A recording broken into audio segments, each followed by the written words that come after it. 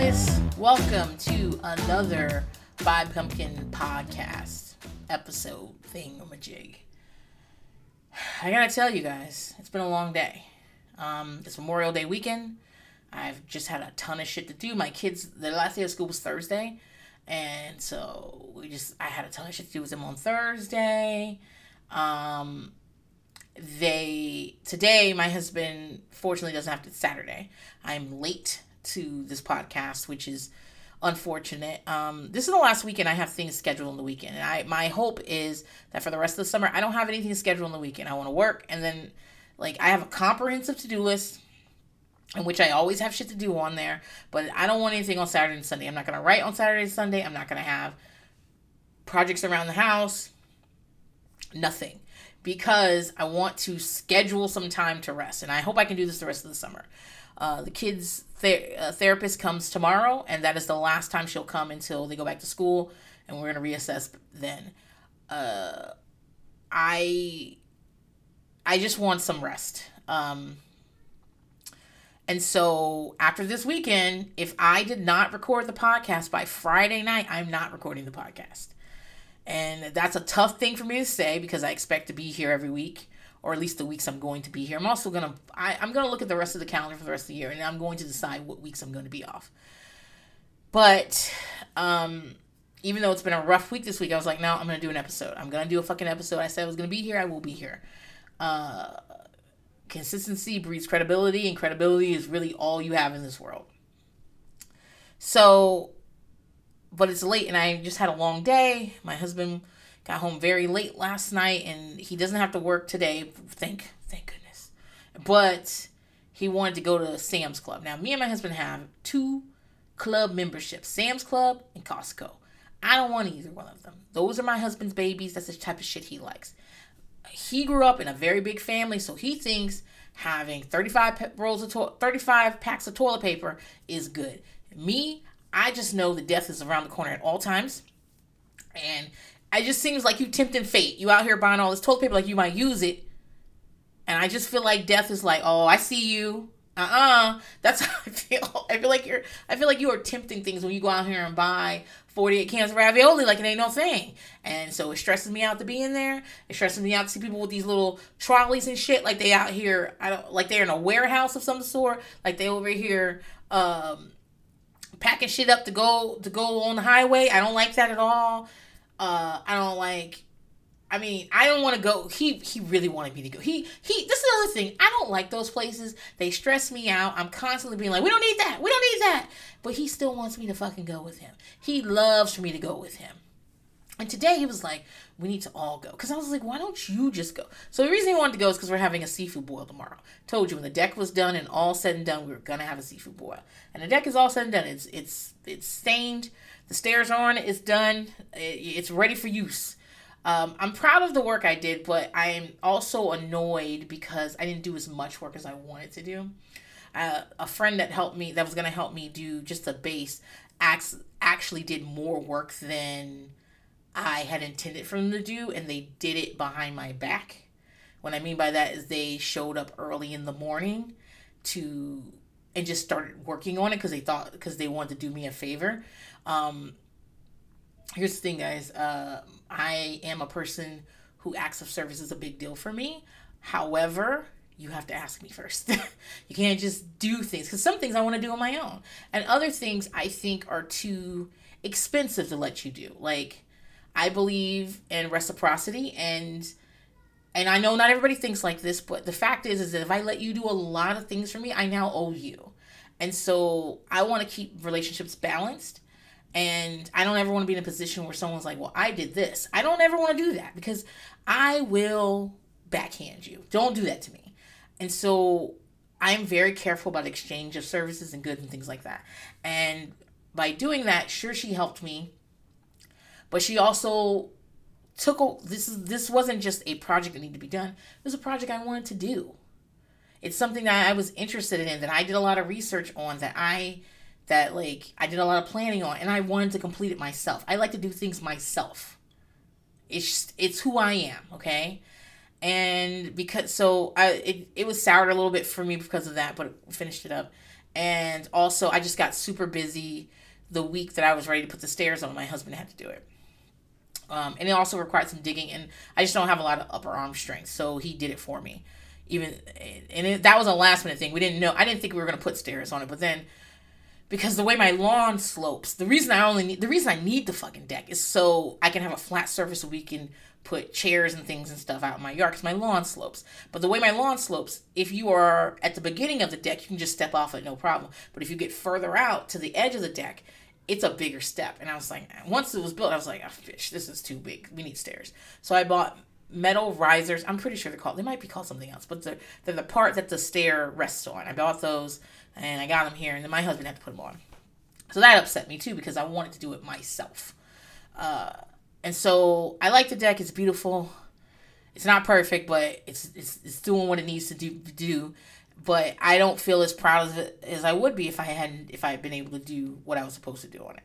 That's the long and the short of it. It's stupid, I know, but that's how I feel. That's why I haven't posted any big pictures on there. Like, if you wanted a picture of the deck, I probably text you one, but I'm not gonna post it because I'm just like, I don't feel as proud of it as I want to be. The process of doing the deck was a lot. I'm not gonna say it was easy. It wasn't. It was a lot, and it was tiring. And would I do another deck? Like, when we move, we're gonna move eventually. Would I do another deck? No, I wouldn't do it. One, I should have considered a concrete patio more than I did. I should have, but I should have considered that. And also, now that it's done, I've done it, and I don't want to do it again. And I think, because we were talking about this, because we're talking about new house. And also, I have a feeling that to move into the new house, I have to work to a level that I will have more time, I will have more money than time. You know what I mean? That's how you decide whether you're going to do something. Do you have more time or do you have more money? Which one do you have? Because that determines whether you should pay someone or whether you should not. So, and I think that by the time I move into a new place, I'm going to have more money than time. I don't think I'm going to have the time to do it. And also, I'm on antidepressants now. So I am a natural fixer. It is my personality. It's who I am. I like to fix things. That's why I like puzzles and needlepoint. There's a satisfaction in completing something that way. It's why I enjoy parenting. And parenting the way I'm parenting right now. Specifically, I'm a problem fixer. And it doesn't always make me a fun person to be around, because I always want to tweak things and I want to get a little better. I might have like 60% of something done, but I want 70. And once I hit 70, well then, why not 80? And so, like that, that doesn't always make me a fun person to be around because it's never good enough. You know, it's always like, it could be better. We could be better. And so that's a natural personality thing. And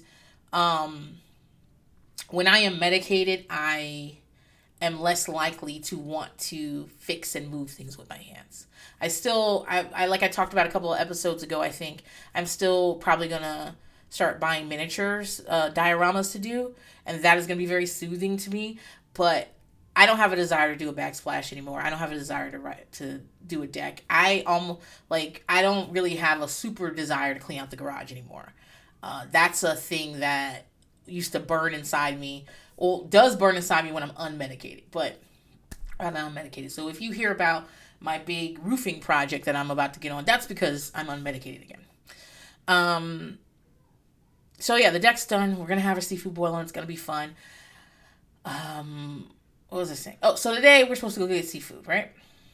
My husband loves a big box store like that, a big warehouse store. I don't. He wants me to go with him, though. And I'm just like, you want me to bring 5 kids to a place I don't like to go anyway, and you don't need me to go on a holiday weekend, on a Saturday, and not even, the place opens at 9. Like, if we were going to go, like, so my kids aren't vaccinated, they can't be vaccinated. So when I want to go places, I go very early. If we're going to go to Five Below, we're going to mask up, and we're going to be at Five Below when Five Below fucking opens. And we're going to go in there and do what we got to do, and we're going to leave. And we're going to try to go on a weekday, too, so less people will be in there. Not nobody, but less people. I don't want to go to Sam's Club on a Saturday in a town whose mask mandate just expired. I don't want to do all that. But we did it. I mean, It was exhausting, but we did it. And then we ate at Pluckers, just like a chicken spot. I think it's only in Texas. I don't know. I don't particularly love Pluckers, but my husband does. So we went to Pluckers, and we got there when it opened, and it was empty. And we ate there, and then my husband went into this motorcycle shop that was right next to Pluckers. And, my husband bought a motorcycle earlier this year. It's been fixed up. It's at his friend's house. It's waiting for him, but he doesn't have a license. He knows how to ride a motorcycle. He doesn't have a license, and he needed to get some more gear. So he needed a new helmet. He needed a new riding jacket, and he needs some new gloves. And at the place that he saw today, it was going to be half the price he was going to pay anywhere else. So he bought it, and he put on his helmet to show me, and I was just like, oh, I really am moving towards being a widow, huh? Because your ass is back to smoking cigarettes. You fell out the fucking sky a couple of months ago. He fell out of the attic. He just misplaced his foot and fell out of the opening of the attic. He could have died. He still has scars from it. You drive fast. You think fried chicken is a vegetable. And now you want to be on a motorcycle. Okay. Here I come to being a widow. Mm-hmm. And I make jokes about that, but I am genuinely terrified of it, okay? I just have this deep, deep feeling that I don't die in the bed holding my we don't die together. I just got a feeling he's going to leave me before I leave him. And, there's really nothing I can fucking do about it because you can't control people's actions, right?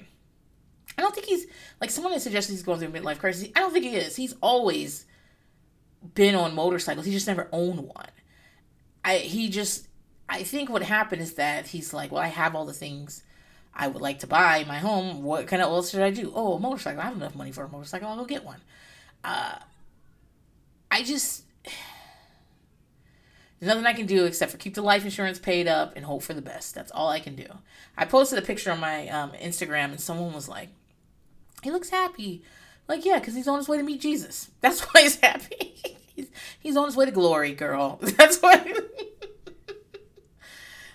And don't worry, I don't think, talking about it on this podcast or on Instagram, fine. Because if my husband dies, I will be dark.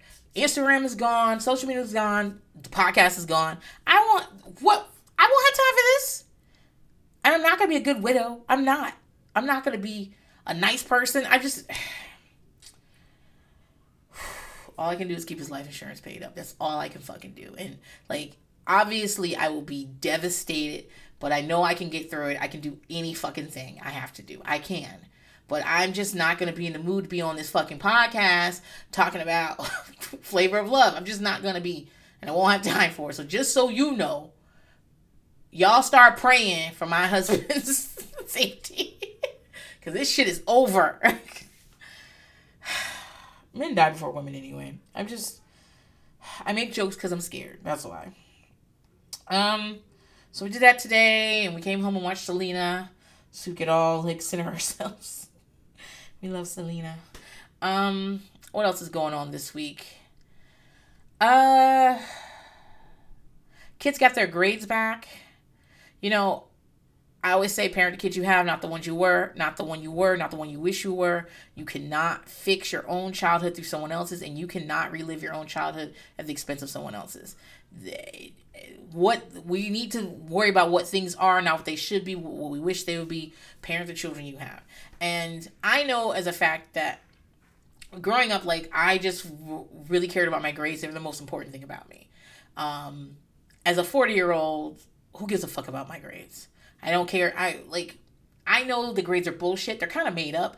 And for the most part, they don't fucking matter. There's a very small set of circumstances in which they matter.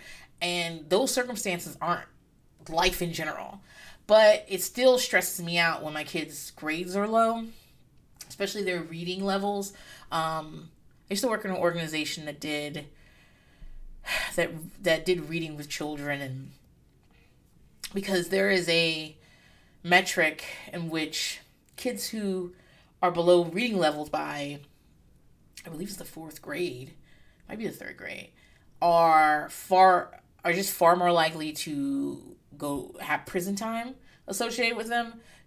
I think they make something like 40% of what other kids make in their lifetime.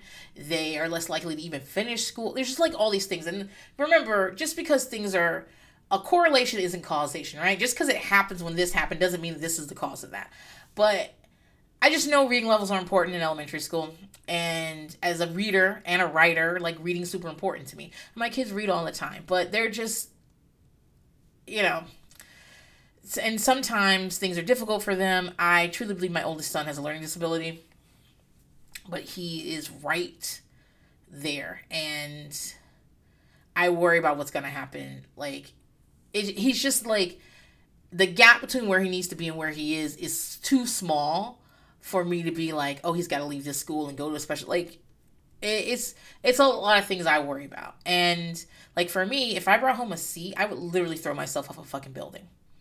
I would have been inconsolable if I would have gotten a C. What for? I I just, and nobody would have cared. My parents, I could have dropped out of school. My parents might not have known. they didn't, they were just like, they're very busy just trying to get my brothers through school, get them to go to school, get them to, they didn't care. I could be like, I just got all A's again. They'd be like, okay, fine. Do you need me to sign something or what? They did not fucking care. But it was very important to my self-worth and to who I was. Like, who am I? And so, like, it's very difficult for me to, I try to stay out of my kids' schooling stuff because I don't want pressure on them. I don't want to be a negative force. And the truth is, like, I can guide, I can help, but I am not really in charge of their school future. They are. They have to do the work. The teacher sets up the program and they do the work.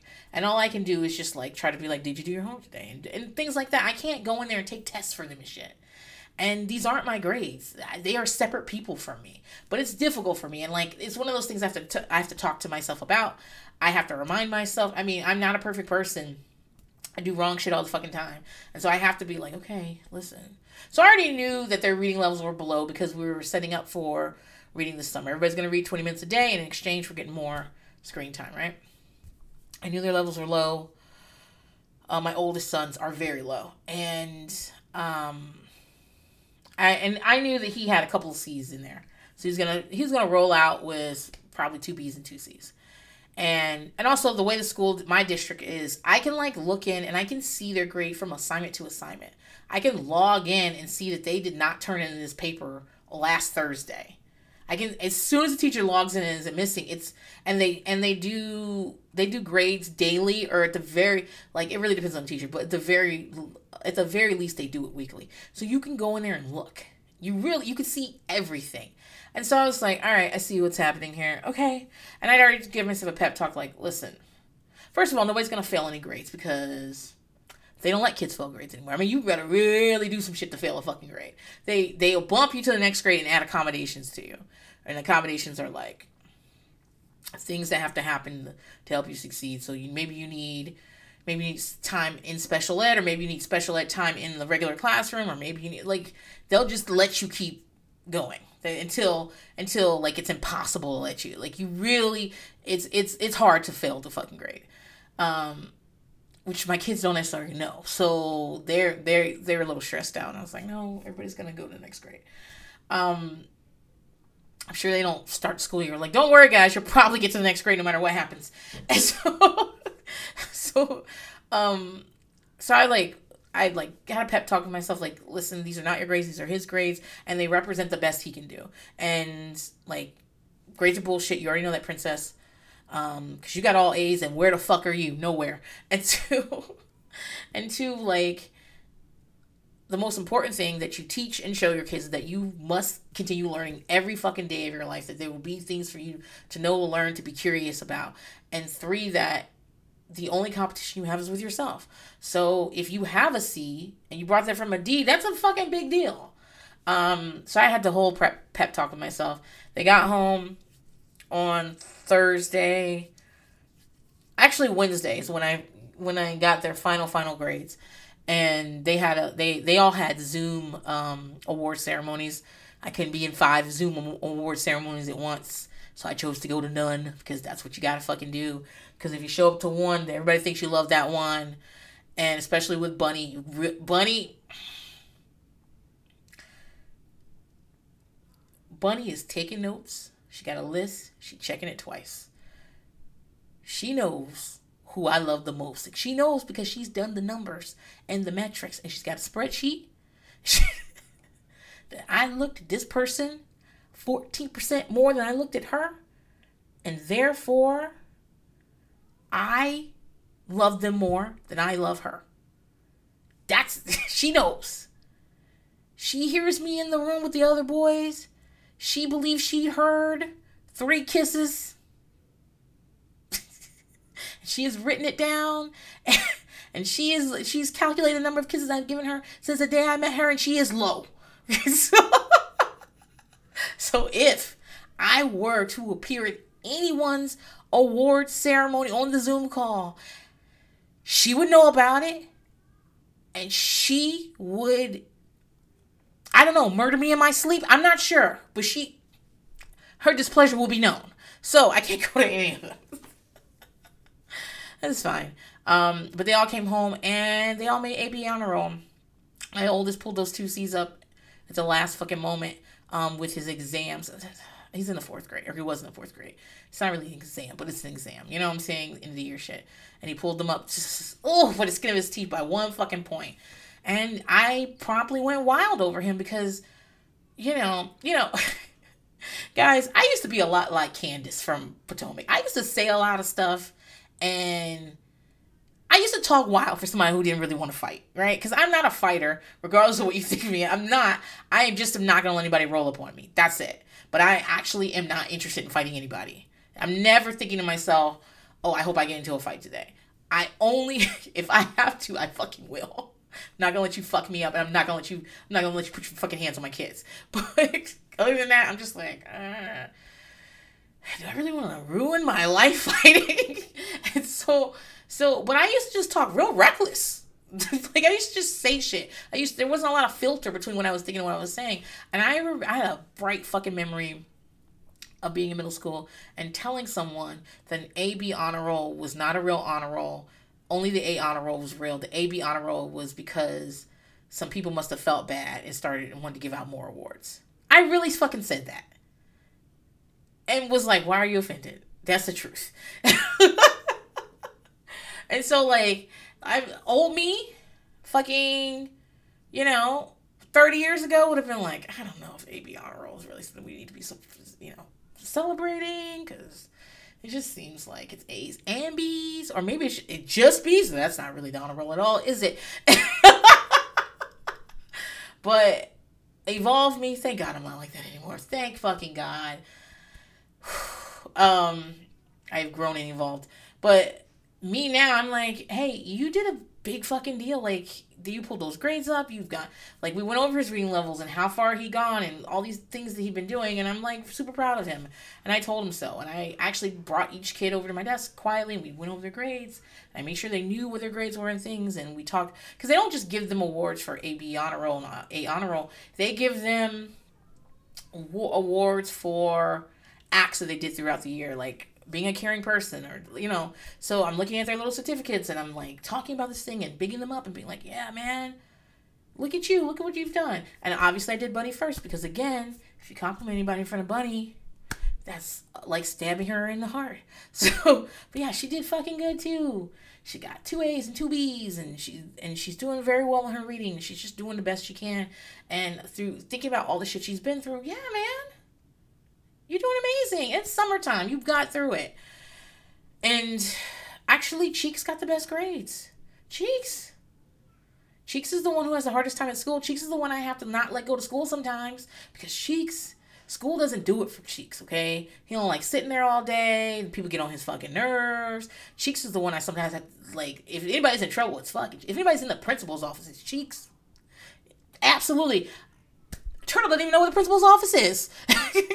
If somebody called Turtle to the principal's office, you might as well call 911, because you're going to need a fucking ambulance. He'd be like, what? Cheeks, that's his buddy. He's like, I guess I'm going to principal's office again. Turns out, I need to go to the principal's office. But, and I foresee giving him regular breaks until he graduates high school. There are times he just cannot be at school. It's just not possible. But he got the best fucking grades. He killed his multiplication tables. This is a boy that one day we had a very sad day in this house because it was a wild time over the 7 multiplication tables because he felt like it was never going to be good enough. Here he did. He learned his 4s. Great. He learned his 5s. Awesome. He learned his 6. Great. And then I said, well, let's start the 7s. He was like, "Are you fucking crazy?" He didn't say that, but that's a look he gave me. Like he's like, what's wrong with you? Every time I learn something, here you go with something new. What the fuck? Like he had the biggest fucking meltdown. He can't do 7s. 7s are too hard. He'll never be able to do 7s. 1 through 6s are fine. That's all he's gonna need in life. He'll never need to know what 7 times 7 is. What are you talking about? Guess what? He does the best multiplication tables in the fucking class. He's out here throwing out these 12s like it ain't nothing. He's writing better. He's reading better. He's fucking living it up. He told me he wanted to be a doctor. I told him you have to go to the school for 20 years. He said he doesn't want to be a doctor. I don't know. Maybe he's going to be an entrepreneur. Maybe he's going to sell drugs. I don't fucking know. Could be in porn as long as it's not anything gross. No poop stuff, guys. No pee stuff. Other than that, just do what you gotta do. But I'm very proud of him. And Turtle, like I said, I didn't even talk to him about these fucking C's because I had already talked to him. I was like, Princess, C's are average. That means fine. And if it's fine, then it's fine. And I didn't even say anything, but he pulled them up. I don't know. I just very proud of him. I'm just super fucking proud of him. And he doesn't like his reading levels either, but he's like, I'm going to read 20 minutes every day this summer and I'm going to work on it. And because summer school is tricky where we live, he signed himself up for summer school and doesn't realize it. They call it like rocket ship to learning. Literacy, hold down. I was like, guys, this is a trick in summer school. They signed himself up for some summer school. Fuck. And I was just like, really? He's like, yeah, I want to go to school in the summer. And he's like, this is for literacy. I need help on my literacy.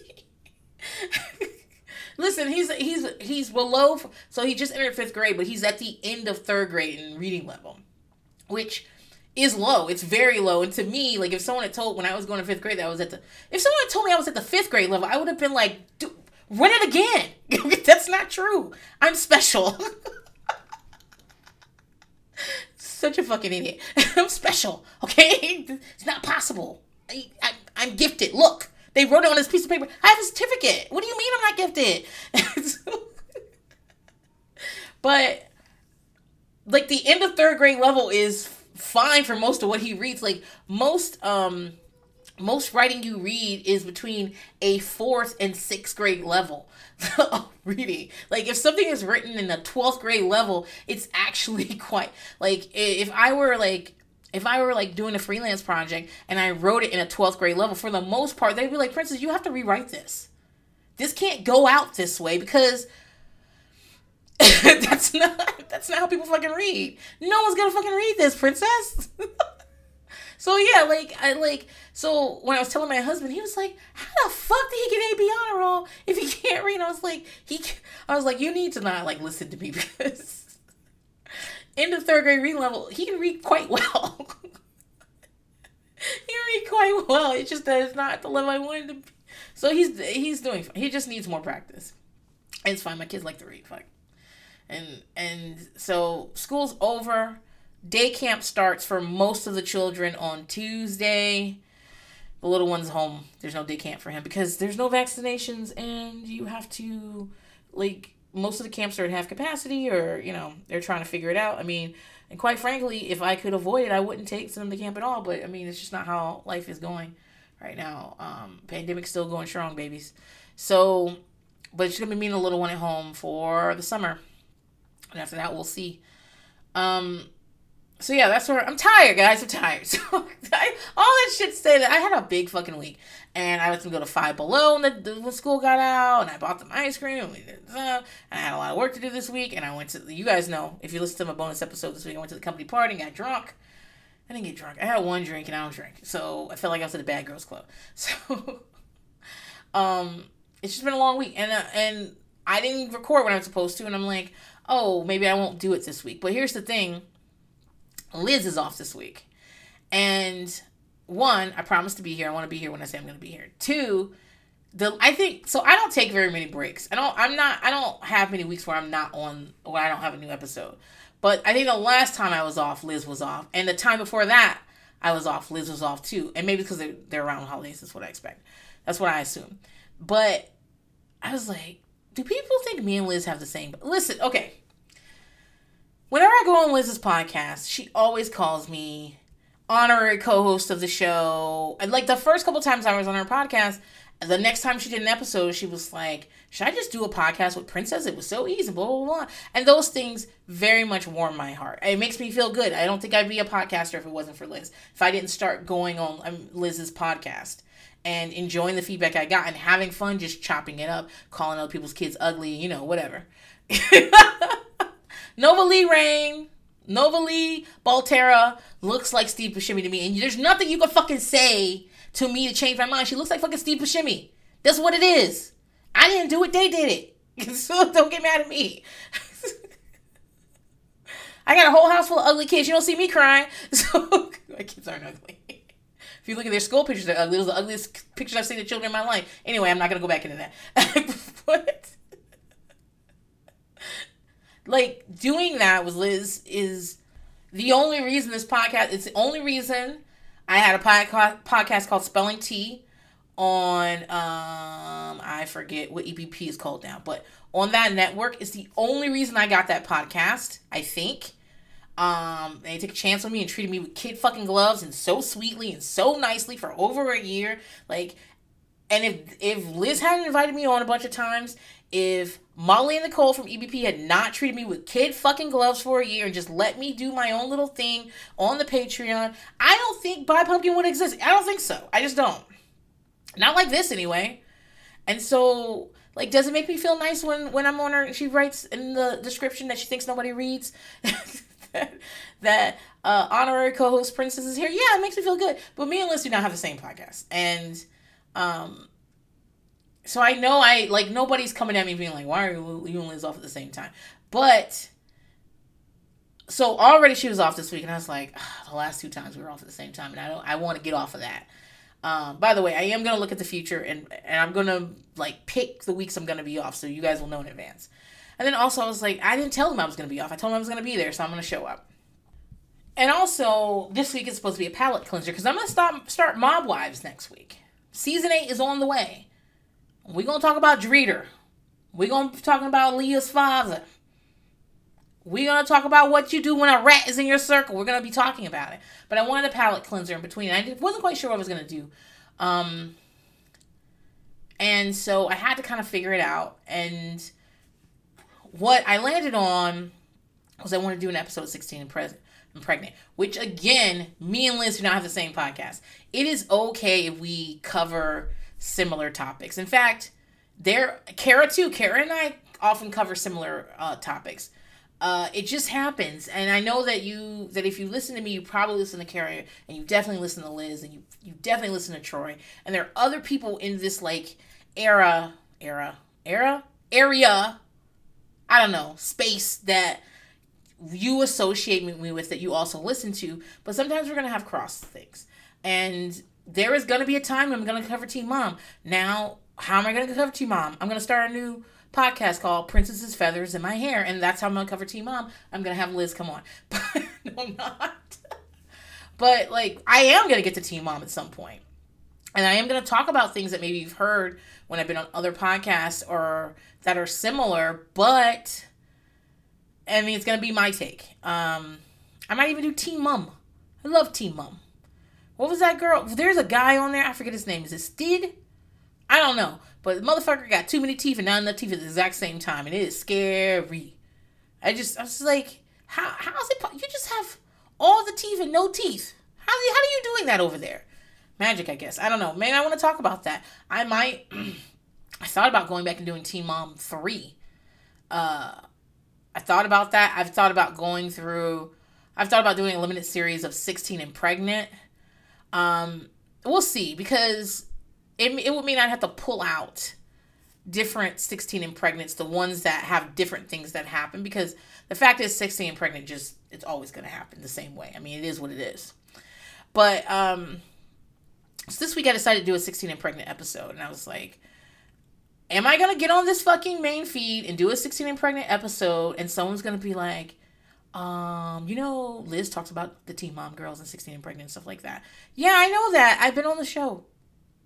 I listen to the show every fucking week, and I've been on the show quite a bit. I think I might have been on more than anybody else, although I don't know. I might have been on Feathers in My Hair more than anybody else. Liz Explains It All. I think I would say Stas might have been on the most. Maybe? Yeah. I don't know. Maybe.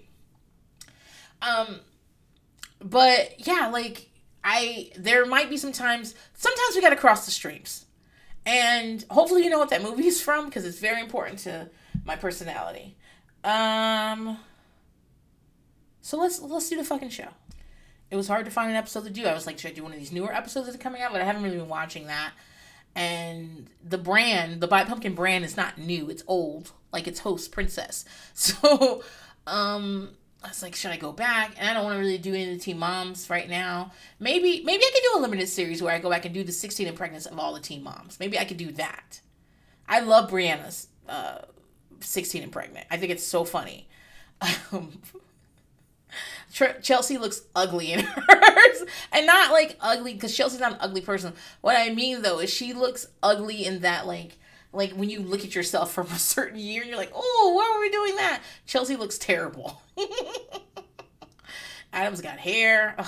Farrah, I actually saw the thumbnail for hers, and because I recently went back and watched hers, and then I recently went back and watched the first couple seasons of Teen Mom, and Farrah she looks exactly the same but so different too. She's got that baby face.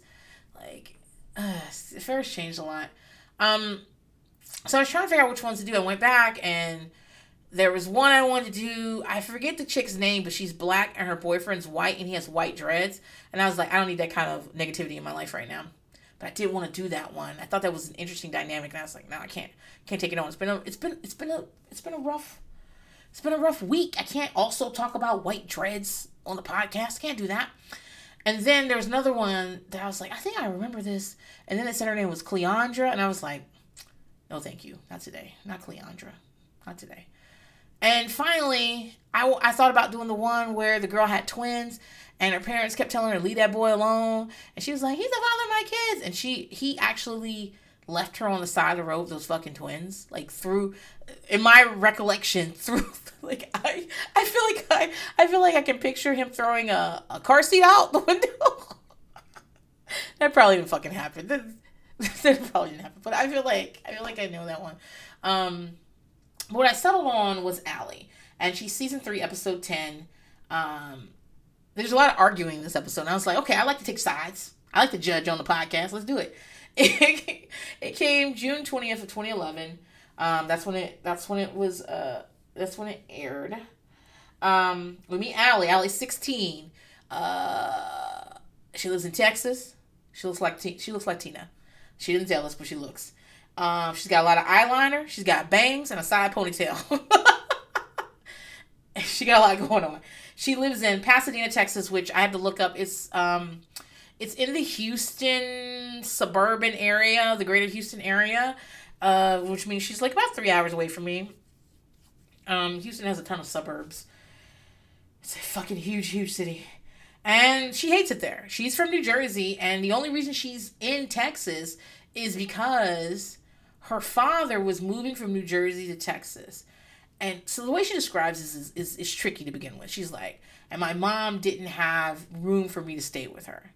I'm like, okay, so what the fuck does that mean? You're staying with your dad and probably in an apartment, and he's moving to Texas, and your mom wants you to stay, and you want to stay in New Jersey, but your mom is living where? I'm assuming your mom's like staying with her mom or something like that. Like, I'm just assuming your mom doesn't have her own place. That's what I'm assuming. So she ends up in Texas. She doesn't like it there. She misses New Jersey. I can imagine Texas ain't New Jersey, baby. And but she's making friends, and she met someone in Texas. His name is Joey. He is a sophomore. I believe she's a senior. And she says she's going to forgive him for that because he's on the football team. Girl, you in Texas, everybody on the football team. So, what position does he play? Like, what are you saying? I remember when it mattered whether you dated, when you're in high school, if you're a senior dating a sophomore, it's kind of a big deal. Even though in real world, you're only 3 to 4 years older than each other. And if you get 10 years down the line, shit doesn't matter. But it matters then because of the age difference. I actually have been watching In Treatment. Guys, I'm an In Treatment head. I love fucking In Treatment. I watch that shit all the time. I love In Treatment. And my husband hates it because I used to just be like laying in bed watching In Treatment. It's just 2 people in a room talking. It's all it fucking is. And he's like, are they going to do anything? I was like, not really. They're just going to verbally spar with each other.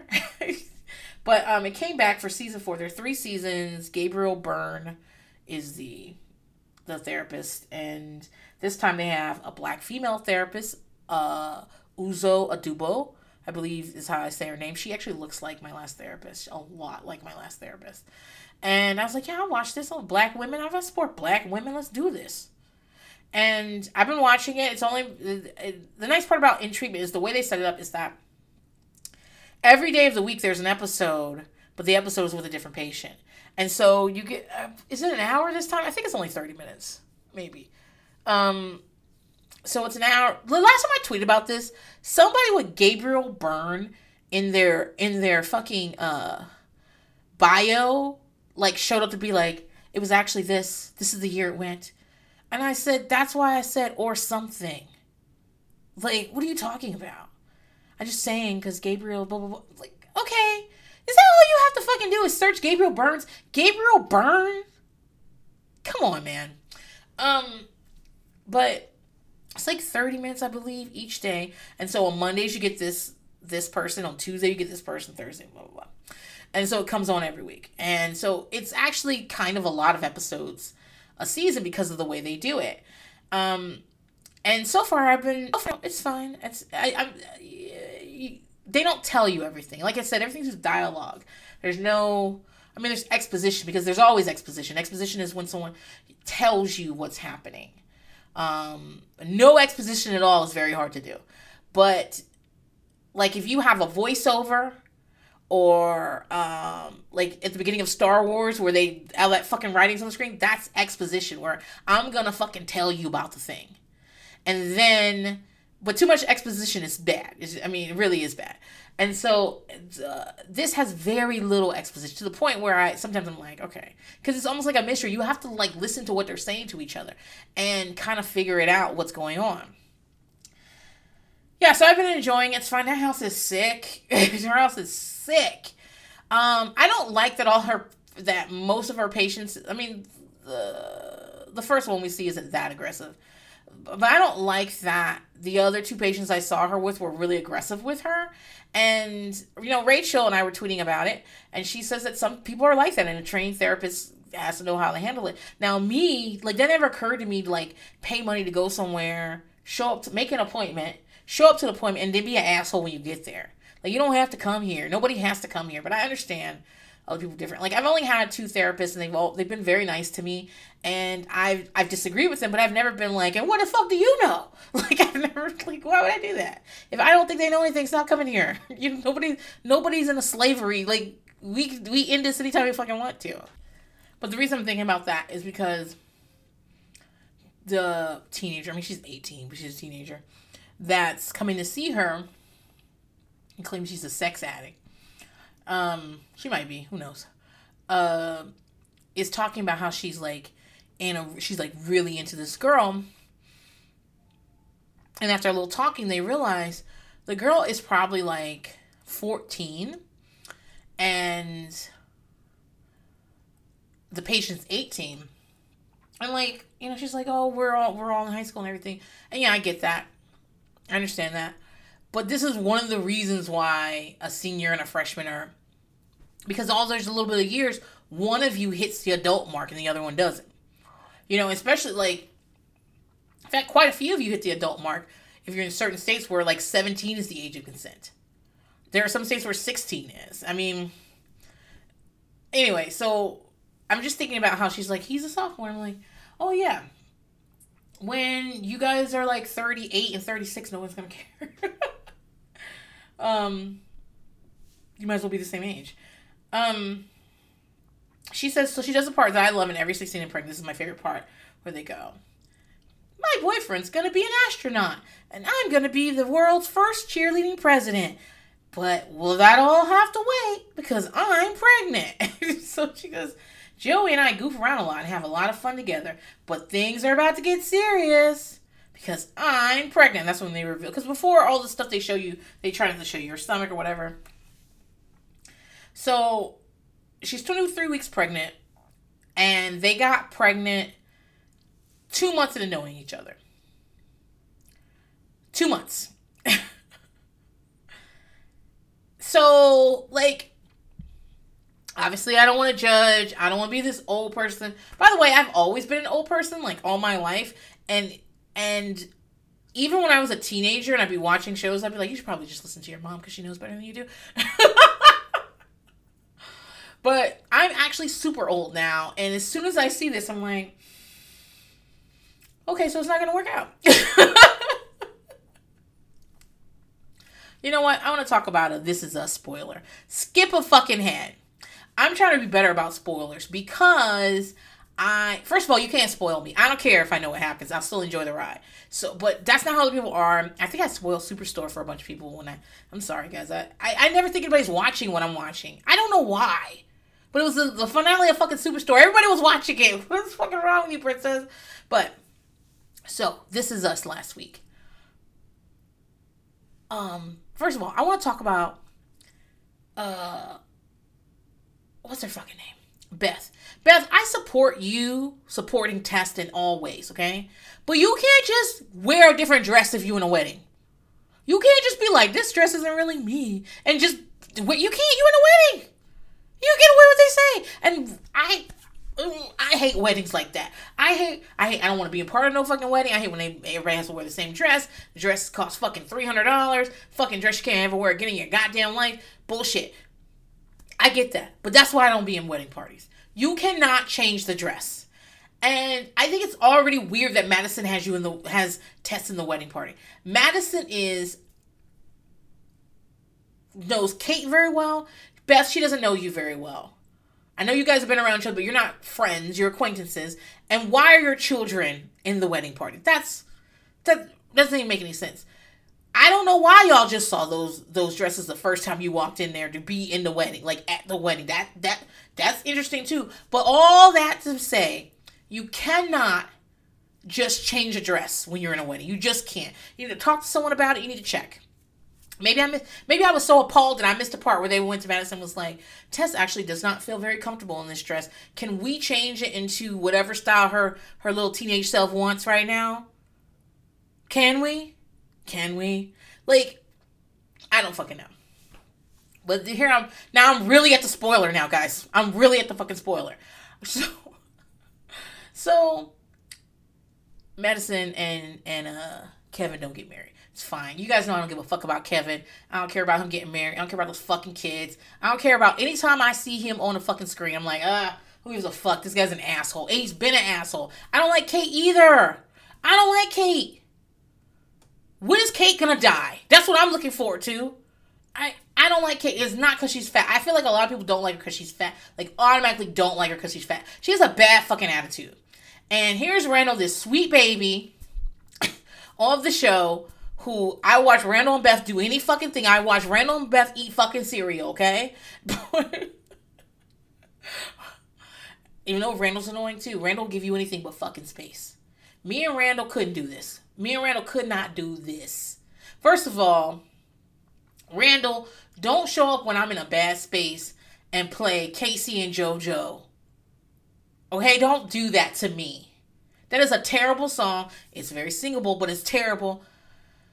As soon as I heard Close to Me Like My Mother, Close to Me Like My Father, Close to Me Like My Sister, Close to Me Like My Brother, I would just leave. Because I went through this one time in my life. I'm not doing this again. But anyway, whatever. I don't care about Kevin. And it's not even like I hate him. Because I think in the past I've said I hate him. I just don't care about him. At all. Who cares what happens to Kevin? I care about Kate a smidge. I think I care about Kate because she's fat. If Kate was not fat, I wouldn't give a fuck about her. Anyway. I'm doing spoilers. I'm still doing spoilers. So, they don't get married. Okay? Because Madison realized that he doesn't love her. I'm like, Madison, you right. But can we figure this shit out before the day of the fucking wedding? You knew he didn't love you back then. You gonna wait till we about to get married? Madison, your timing is terrible. Terrible. But the reason she knows he doesn't love, because like they weren't together. They weren't seeing it for each other. He wasn't like in love with her. She got pregnant and he wanted kids and they decided to try to make it work. And the affection they feel for each other is not the same as being in love. Like, they like each other. He obviously cares about her. I mean, he couldn't even lie to her on that day and tell her he loved her. He couldn't do it. So, tis what it is, you know? And she was right. She's absolutely right. And so, bring it back to what I'm fucking supposed to talking about. As soon as they're like, we got pregnant 2 months into each other, I was like, okay, so you're not going to be together. Because y'all don't even fucking know each other. This only works in Harlequin romance novels. Let me tell you, I've read a billion of them. It's all I read. Not all. I read a lot of shit. I mostly like sci-fi. Actually, there's a series called So You Want to Be a Wizard, and I should get my kids into that. I like fantasy and sci-fi a lot. I definitely had my Eric Jerome Dickey phase. I think I stole that book from the library. I used to steal a lot of books from the library. My moral compass doesn't point due north. And I've read a lot of Eric Jerome Dickey. And I liked Harlequin romance novels because I could read like 5 of them in a fucking day. You know those little thin ones? I could demolish those. Demolish. But yeah, that it only works in like romance novels like that where you just have one night with the prince and now you're pregnant and then he's like, you must marry me because the heir to Slotsylvania or whatever's in there, and now we're gonna have to get married. If you don't marry me, I'll make your life very hard, but in a sexy way, so this doesn't feel like rape at all. And then you must come and live in my castle where everything's fancy, but then also you can't go anywhere you want to. But then slowly you fall in love with me. Then we have sex in a rainstorm somewhere, but we don't use any words for sex because this is Harlequin. So we say stuff like mound. I think that's where I learned the word pubis. I might have. Love pillows. I don't think they said love pillows. Whatever. It was a long time ago I used to read those things. But like, no one was monitoring my reading ever. But I was just reading too fast. They'd be like, are you looking at this? I'm like, I'm done with that. I wanted something else. But yeah, like, that's the only place this works. And at the end, but then what happens is then something has to do, some misunderstanding has to tear them apart. So after she has the baby, like, he's wonderful the whole time she's having the baby. But after he has the baby, maybe she's like up in the middle of the night feeding the baby, and she hears him on the phone with his ex-business partner, who's also was his lover, who she believes he loves, and he will never love her. And so, so then she takes the baby in the middle of the night and escapes the castle. And then he finds her and drags her back like a cop. And that's when in another rainstorm, they realize they love each other. The end. That was an hour of your time, princess. Well, I wasn't doing it in an hour, but I honestly, on a summer day, I could read like 4 or 5 of those bitches. Yeah, like that's where this works. It doesn't work in real life. It's awkward and disgusting. Okay. Maybe not disgusting. I'm sorry. I didn't mean disgusting. It's not disgusting that you get pregnant by somebody you only know for 2 months. When I mean disgusting, I mean like when people feel trapped in situations, they don't usually grow to love you. What they do is they grow to be disgusted by you and the fact that they're trapped in the situation. Like Beauty and the Beast doesn't work in the real life where you need to come and be with me because of a contractual obligation, and I treat you like a person that, and I treat you like an object in my home, and I refuse to let you leave until your debt is paid, and your debt will be paid in a billion. Like, that's not, people do fall in love in those situations, but it's called Stockholm Syndrome. Anyway. So, they're having this conversation for the camera that we already know they already have. This was always my defense of Kyler on Teen Mom Young and Pregnant. That's something maybe I should go back to the first season of that. I really enjoyed it. Kyler used to be so bad on camera, but I was like, first of all, he's a teenage boy, and two, he's already had this conversation already. They're not having a conversation he has not talked about 3 to 4 times with Lexi already. And then maybe also talked about with the producer. And 3, he's a Kyler. You know what I'm saying?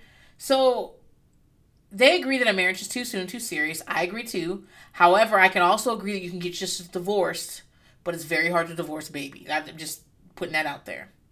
And they both admit they're scared, and at least they're smart enough to be scared, So Allison or Allie, depending on who's talking to her, Allie goes to eat with her little friends, and I bet production paid for it. I bet they were like, hell yeah, let's get some Tex-Mex. Might even get an appetizer since they're going to fucking pay for it. Shit. And, because they're broke. If she's going anywhere, it's Taco Bell. So, and Tex-Mex is cheap. It's delicious and cheap. But I'm just saying, they're in a sit-down restaurant. They're, fucking teenagers. Her friends seem fine. I'm going to say this, and I know I shouldn't say this because I have a mostly white audience, but that little black girl's hair, she needs help. It's greasy, it's fried, laid to the side, grease is for your scalp, not your hair. She needs help with her hair. And all them bobby pins in it to kind of keep it down. No. And listen, we all been there. You're in high school. I know. And I'm sure you don't have money for a lace front or whatever, but there are ways that we can do this hair that doesn't look like this. I'm just putting that out there. Allison says people stare at her in class, and her mom wanted her to get an abortion. Her dad didn't talk, but her dad didn't talk to her for a week after she told him, and then when he did, he told her to get an adoption or get out.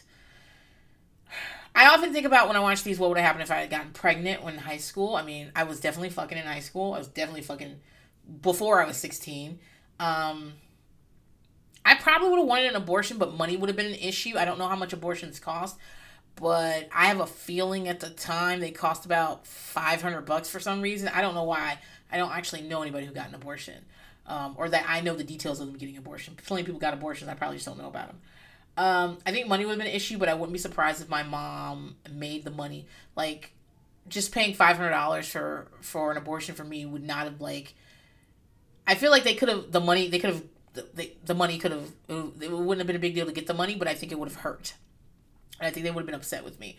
But I think my mom would have got it because my mom has 5 sisters and a brother, and she grew up in a home where women had to do a lot of work. What she would do is 6 days of the week, my mom, each daughter was assigned a day, and her mother would sit at the table and instruct them on how to make food for the family.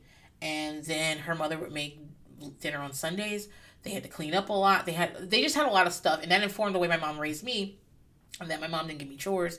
My mom didn't really if I was happy in my room eating Kit Kats and reading books, she wanted me to be happy in there. Because that's really what, my mom was a reader too. She just wanted to read books and be left alone. But all of my mom's sisters, including my mom, got pregnant before they left high school. All of them.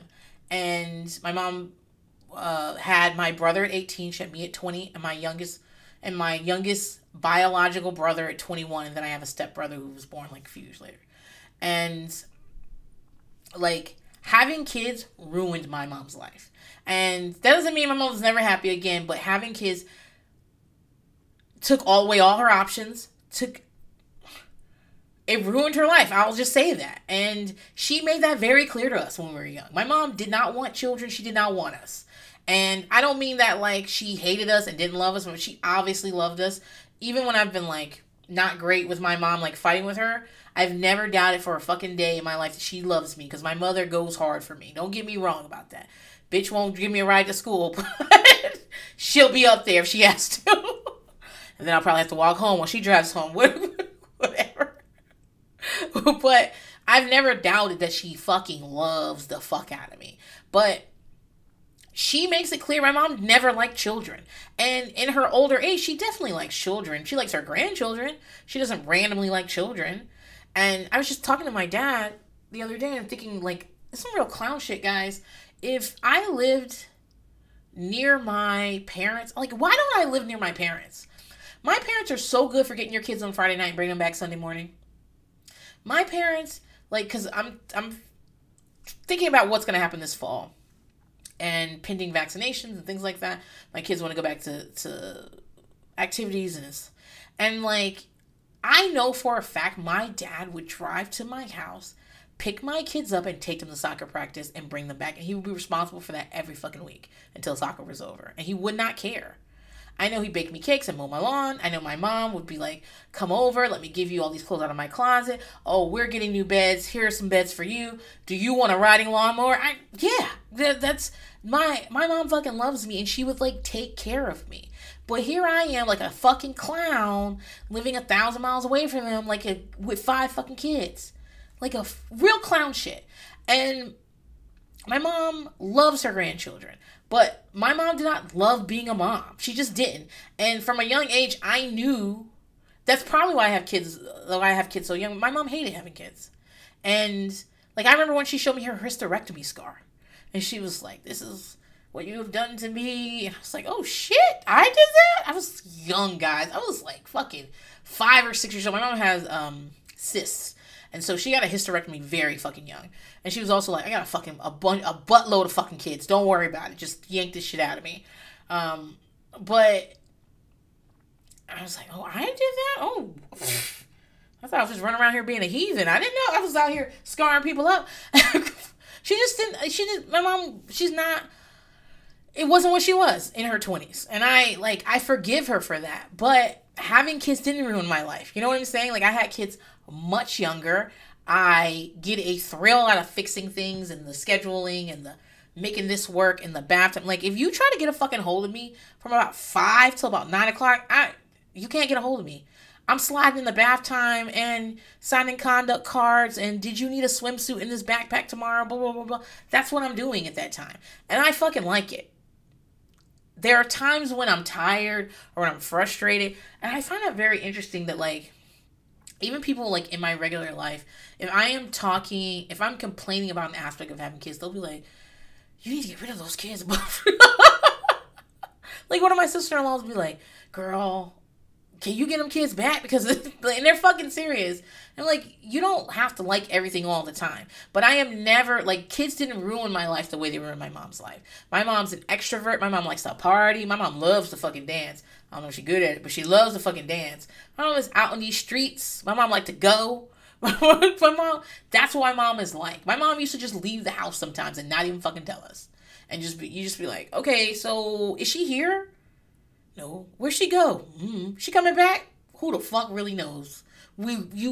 Hopefully, maybe, we'll see.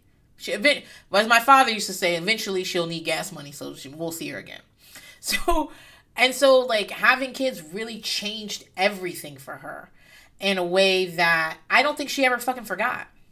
And so if I had been like 16 or 15 and pregnant, I have a feeling she would have figured out the money part, because I really think that for her, she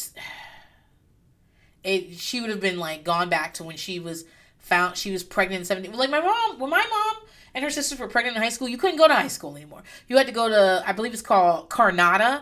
There was a pregnancy high school where my parents grew up, and you need to go to that high school from then on.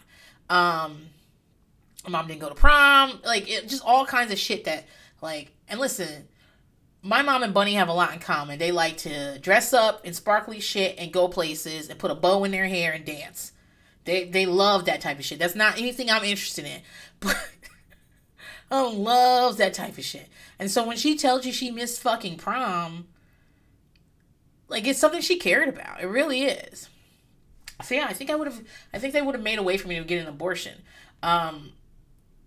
I don't think Yeah, I don't think so. I don't think that like she would have been like, no, you have to have a baby. I don't think she would have done that.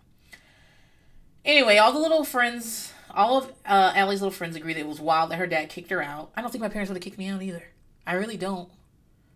Um, I think they would have been mad. I ain't raising this baby, but I don't think they would have said you gotta go. I don't think so. And Allie says that her other option was to go to New Jersey, but then she and Joey would break up. And my question is, how come Joey can't move to New Jersey? What is Joey doing? Anyway, so Joey says he's ready to be a parent, and so he's all in for this. And what happens is that Allie starts living with Joey at his house with his parents, and Joey's mom Yolanda does not care, doesn't want her there. I'm gonna be real. I wouldn't either. I wouldn't either. I would not. If one of my kids got, so let's say it was Bunny. If Bunny got pregnant in high school, I would ground Bunny and the baby. And y'all would live here and y'all would be grounded. You're not leaving here. You and this baby are not just out on these fucking streets. That's it. Just where you live at. We got to work it out. I'll do what I can. I have 4 sons. If one of my sons got someone pregnant in high school, I don't think I would want that person to come and live here. And so Bunny got pregnant. Her partner could not come and live here either. I'd be like, no, they can't live here. I got you and this baby now. No. If one of my sons, and I see myself being like, all right, so you pregnant? All right, Bunny, we need to go find you a job right now before you start showing. So go, let's get a job. Let's figure it out. And if one of my sons got someone pregnant, I'd be like, okay, so what's the plan with the money? Do you work? Or you have a job? No? Okay, then I would like, we'd have to go help you find a job. Like, I would take you to fill out applications all the time because you can't have a baby and no job. I mean, you can, but the numbers don't work out.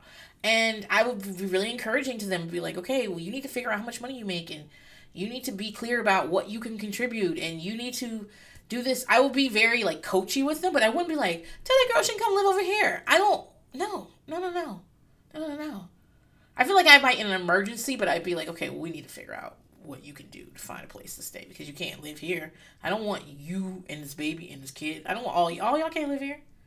There are enough people here. I'm saying this shit, but I can see my, go ahead, bring the baby, come on.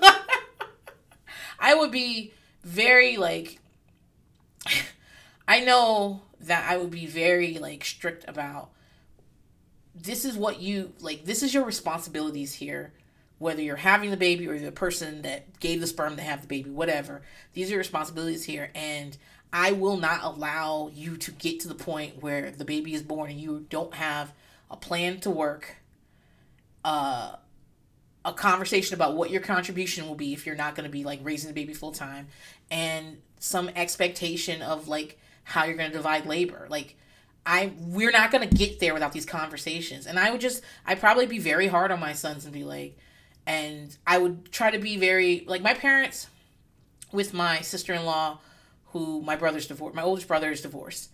And they are like dead set in Ellie's like, she can't fucking get rid of those motherfuckers. And she sees them all the time.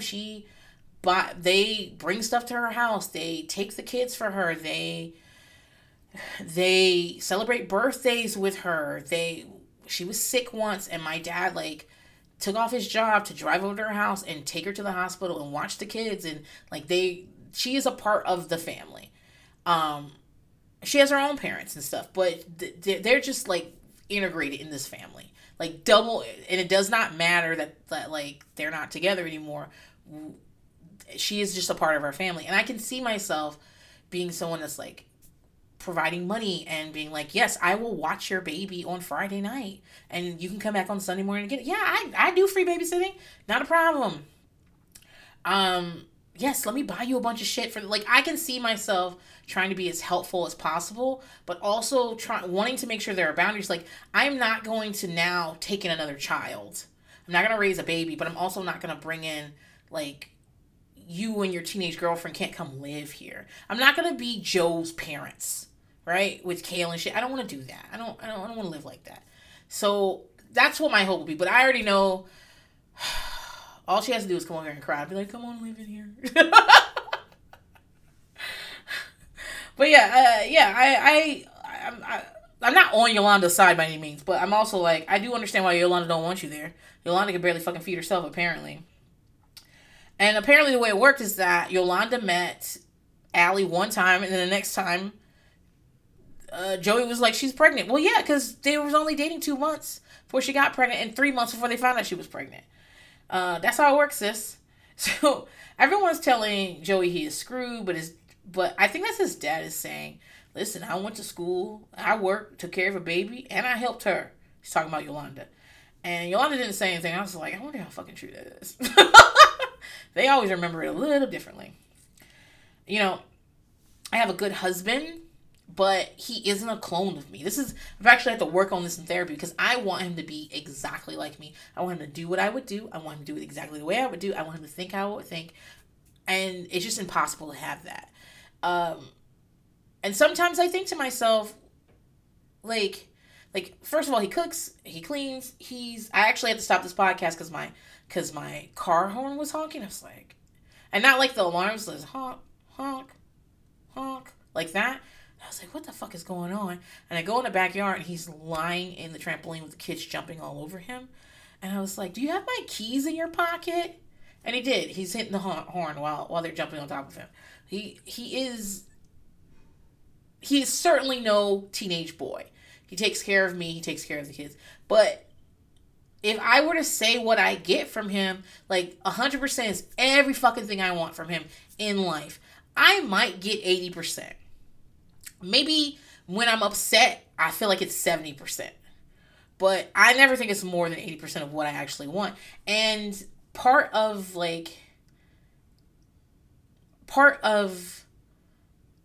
coming to terms with my life is like, what is happening versus what should happen, right? We can talk about the shoulds all we want to. The shoulds, that's a wonderful thing to discuss. But the fact is we have to deal with what is happening.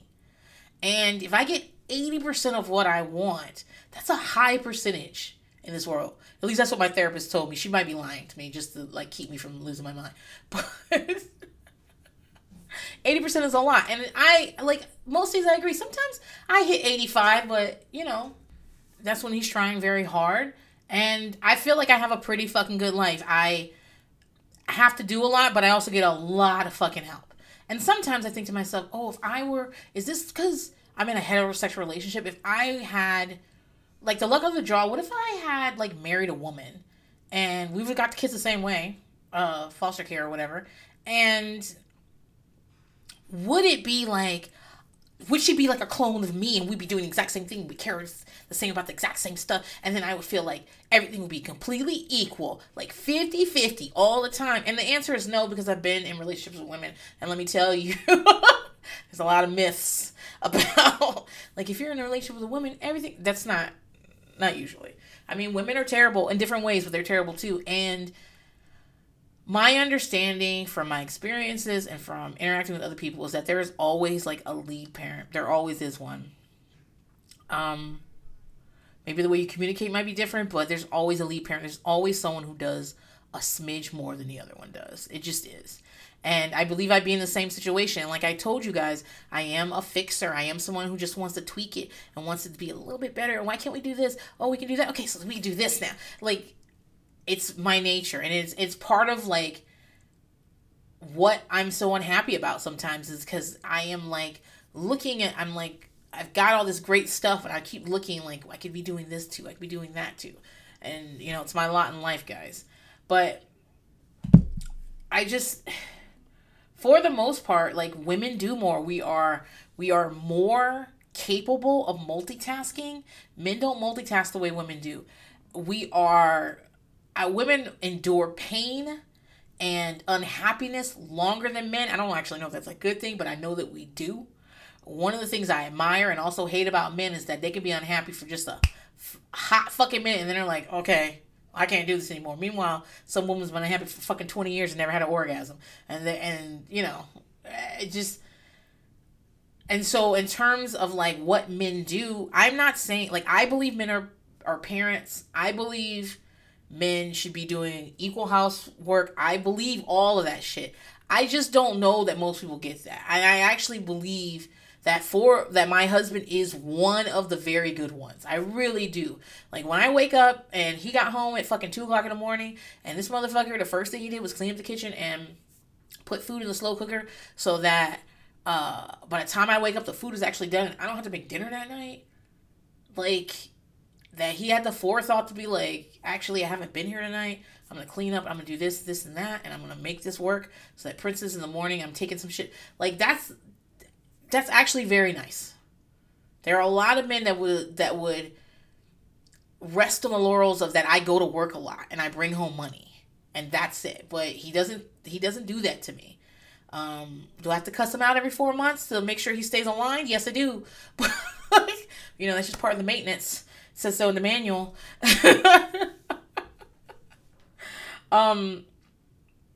Yolanda asked if they consider adoption or abortion, and they say no. And Ali says she doesn't believe in all of that. And Yolanda asks what they're gonna do, and the dad kind of says, he's like, they gonna stick here until they're like 18, because that's what they have to do, and that's years away. I really think Joey's 15. So that's when Ali tells us that Yolanda has struggled with drugs for a long time. Later on, we find out she's been on opiates for 10 years. They call her a pill-popping addict at one point, so that makes sense. And she's unstable. You never know what she's going to do or say. And this makes me have questions about Joey's dad, Yolanda's husband, I suppose, or partner.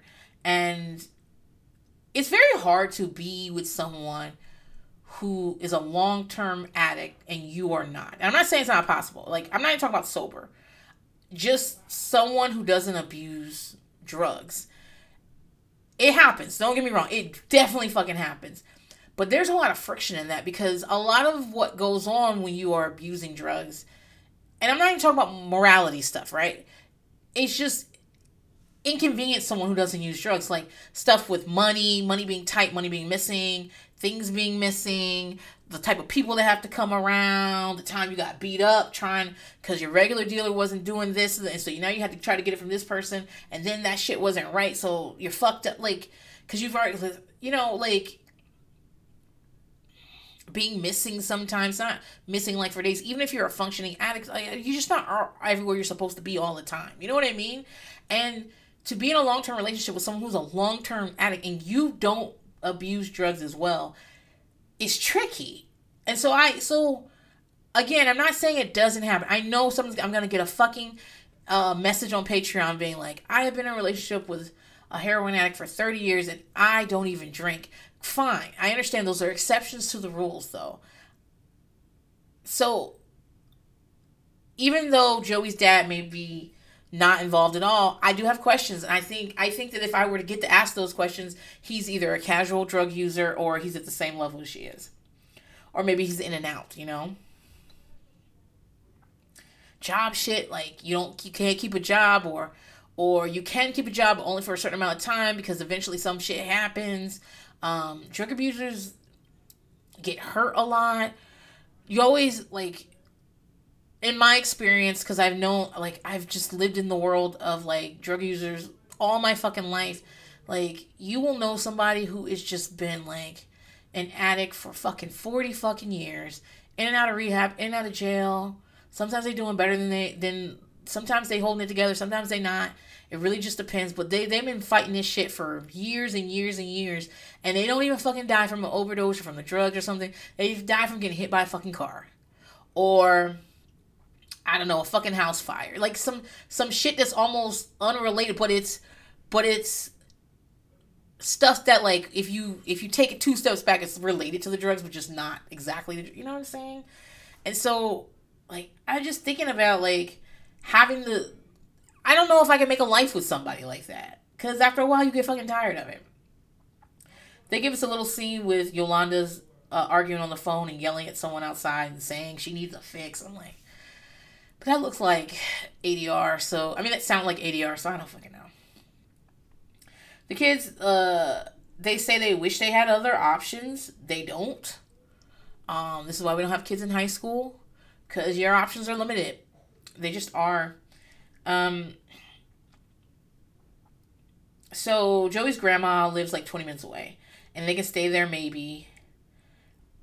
But there's issue about the room. Like grandma is like there's not enough room for you guys here, and they go over to vent a lot. And I was wondering about this venting session because this is Yolanda's mom, and although she's kind of agreeing with them about the stuff that's going on, she's still Yolanda's mom, and I think people forget that that Allison, in the end, it is between you and Yolanda. Yolanda's mom picks Yolanda, even if they're not in a good space.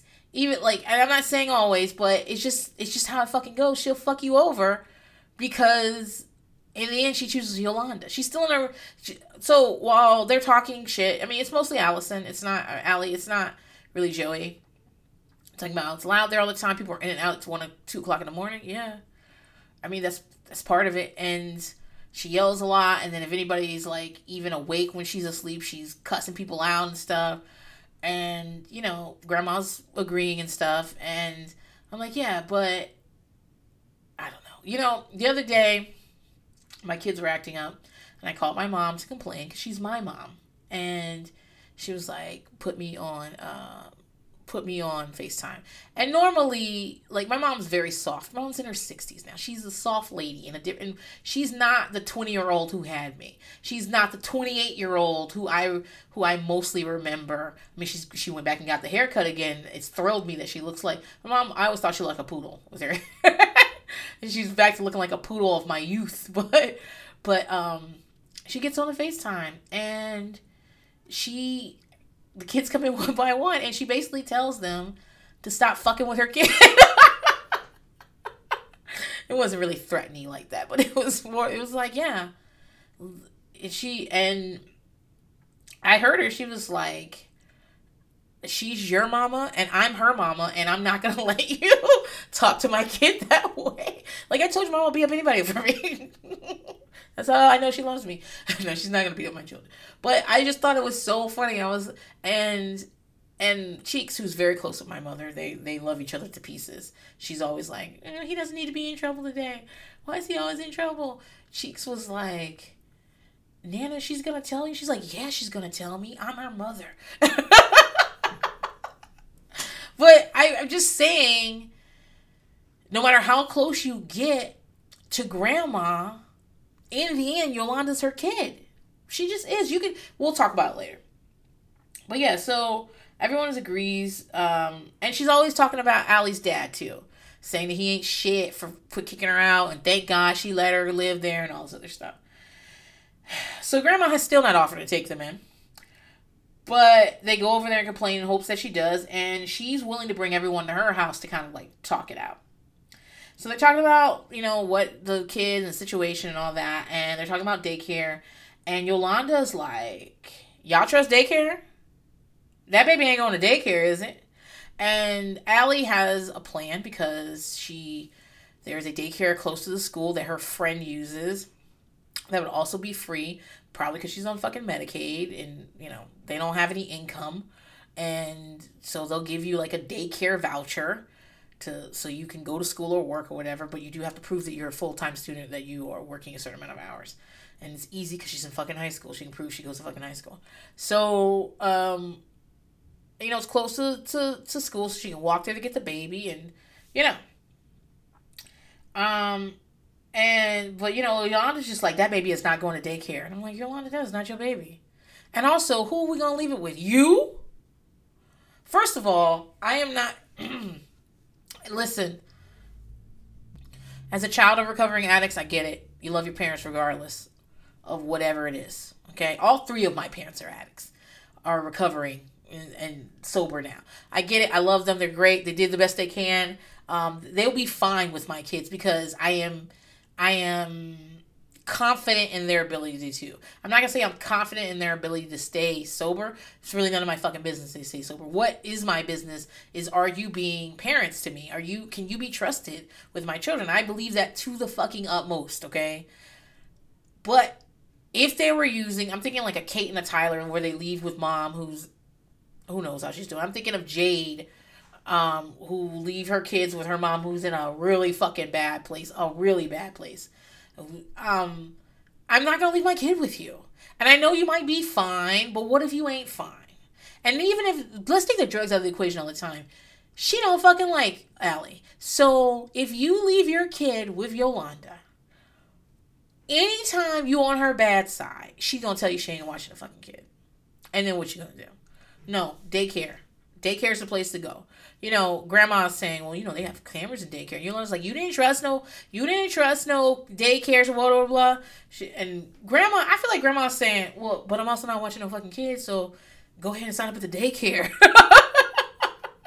I gotta work. I mean, there was probably, you know, they mentioned that Yolanda had her kid and when she was in high school. I mean, Yolanda could quite possibly be like 31 years old, right? If he's 15, 16, she might be 31 or 32 years old. And grandma might have had her kid in high school. Grandma might be fucking 45, 46 years old. It's about to be a great grandma. It's fucking possible. And so, like, I don't know. I just feel like grandma is 46. She's still working. She probably got a good job at the cable company or the water company, and she ain't losing her fucking job. She got this nice house and ain't no drama over here. She ain't losing. She been through her shit. I can tell, like, just looking at her from my experience in my own home and my family members and stuff like that, and my, you know, my cousins and my aunts. Like, I see this coming already. Grandma is young as fuck, and she's got a fine life. You know, a better life, and she's more stable than she's ever had, and she not doing all this. So that's why grandma was like, yeah, daycare's good now, don't worry about it. They also bring up about whether Allie's dad, like, they're talking about Allie's dad putting her out, and Allie wants to be like, no, he didn't put me out, it wasn't like that. Yes, he did put you out, Allie, you already told us that. He did put you out. And she doesn't like hearing that. She's probably heard it a lot. It's hurtful. First of all, it reminds her, I mean, I know she said it casually before, but it's always hard when your parents just kind of fucking throw you away. I can't, regardless of how, like, cool she is with it, I can't imagine, even if she, like, converts that to anger, which is understandable. Anger is easier to feel than vulnerability and abandonment. It's easy to be like, fuck that dude, he ain't shit, he ain't, you know what I'm saying? Deep inside, you feel that shit, you know? And your dad, who, even if you had problems with him, you believe loved you in his own way, heard you was pregnant and said, get the fuck out. That's not easy for anybody. And so she already doesn't feel great about it. They talk shit about her dad. And it's an instinct to defend your dad. Like, people don't get this, and when they're in, like, co-parenting relationships and shit, no matter how bad your fucking parents are, you do not want somebody constantly remind you your mom or your dad ain't shit. Don't nobody want to fucking hear that.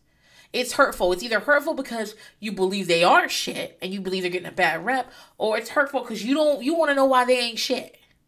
Why couldn't they try to be shit for you? This is why I don't talk about my kids' bio parents in any way. And if my kids talk negatively about their bio parents, I always remind them they did what they could. They loved you the best they could. They did what they could. They just couldn't do what they needed to do. That's it. And that's the fucking truth. No, at no point me walking around here bringing up details in their files that I don't even necessarily think they all know. Even Bunny, who's very, like, privy to her case and all the stuff. I mean, she's the main witness on all the shit. Like, if I were to read her file to her, she might even remember the incidents. I'd be like, yeah, and that time, and then so-and-so had a gun, and then blah, blah, blah, blah. Like, she might remember all that stuff. But, and suppose it's all true. Like, I don't believe everything I read in a CPS file. I'm just keeping it real with you. One, because people change stories all the time. A lot of the shit is based on what kids say, and I'm not saying I don't believe the kids, but I'm just saying that, like, there are many sides to what this fucking happened. But even if I believed it, I still don't think it's right to be walking around and be like, and then this, and you know, they didn't do this, and they didn't do that. Like, that's, what is the purpose of that? I don't care if the kids are super angry at their parents. It's hurtful to hear that type of stuff.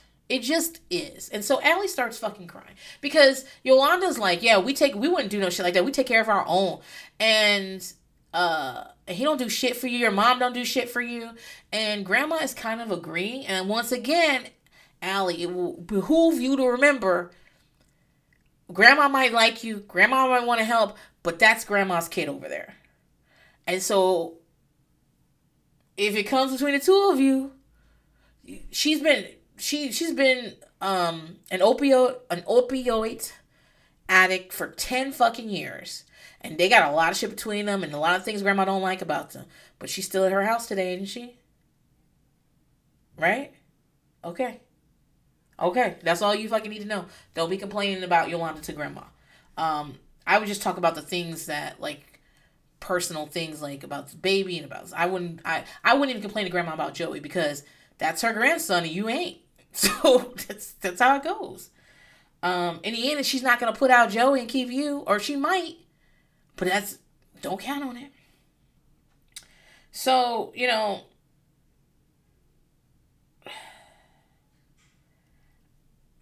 she starts crying because she's not feeling, and they're basically saying her dad threw out like trash, and whether that's true or not, it's fucking sad.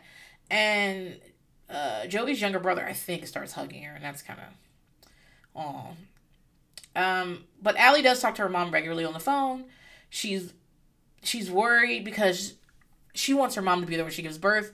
I think that's reasonable. She's young. She's 16. She's close to her mom, even though I got questions. Where the fuck was your mom living? Like, was there a relative that could have taken you for 2 months? Like, what? Why is it that you ended up in Texas? What is the thing? And I'm sure it might be reasonable, but I want more information.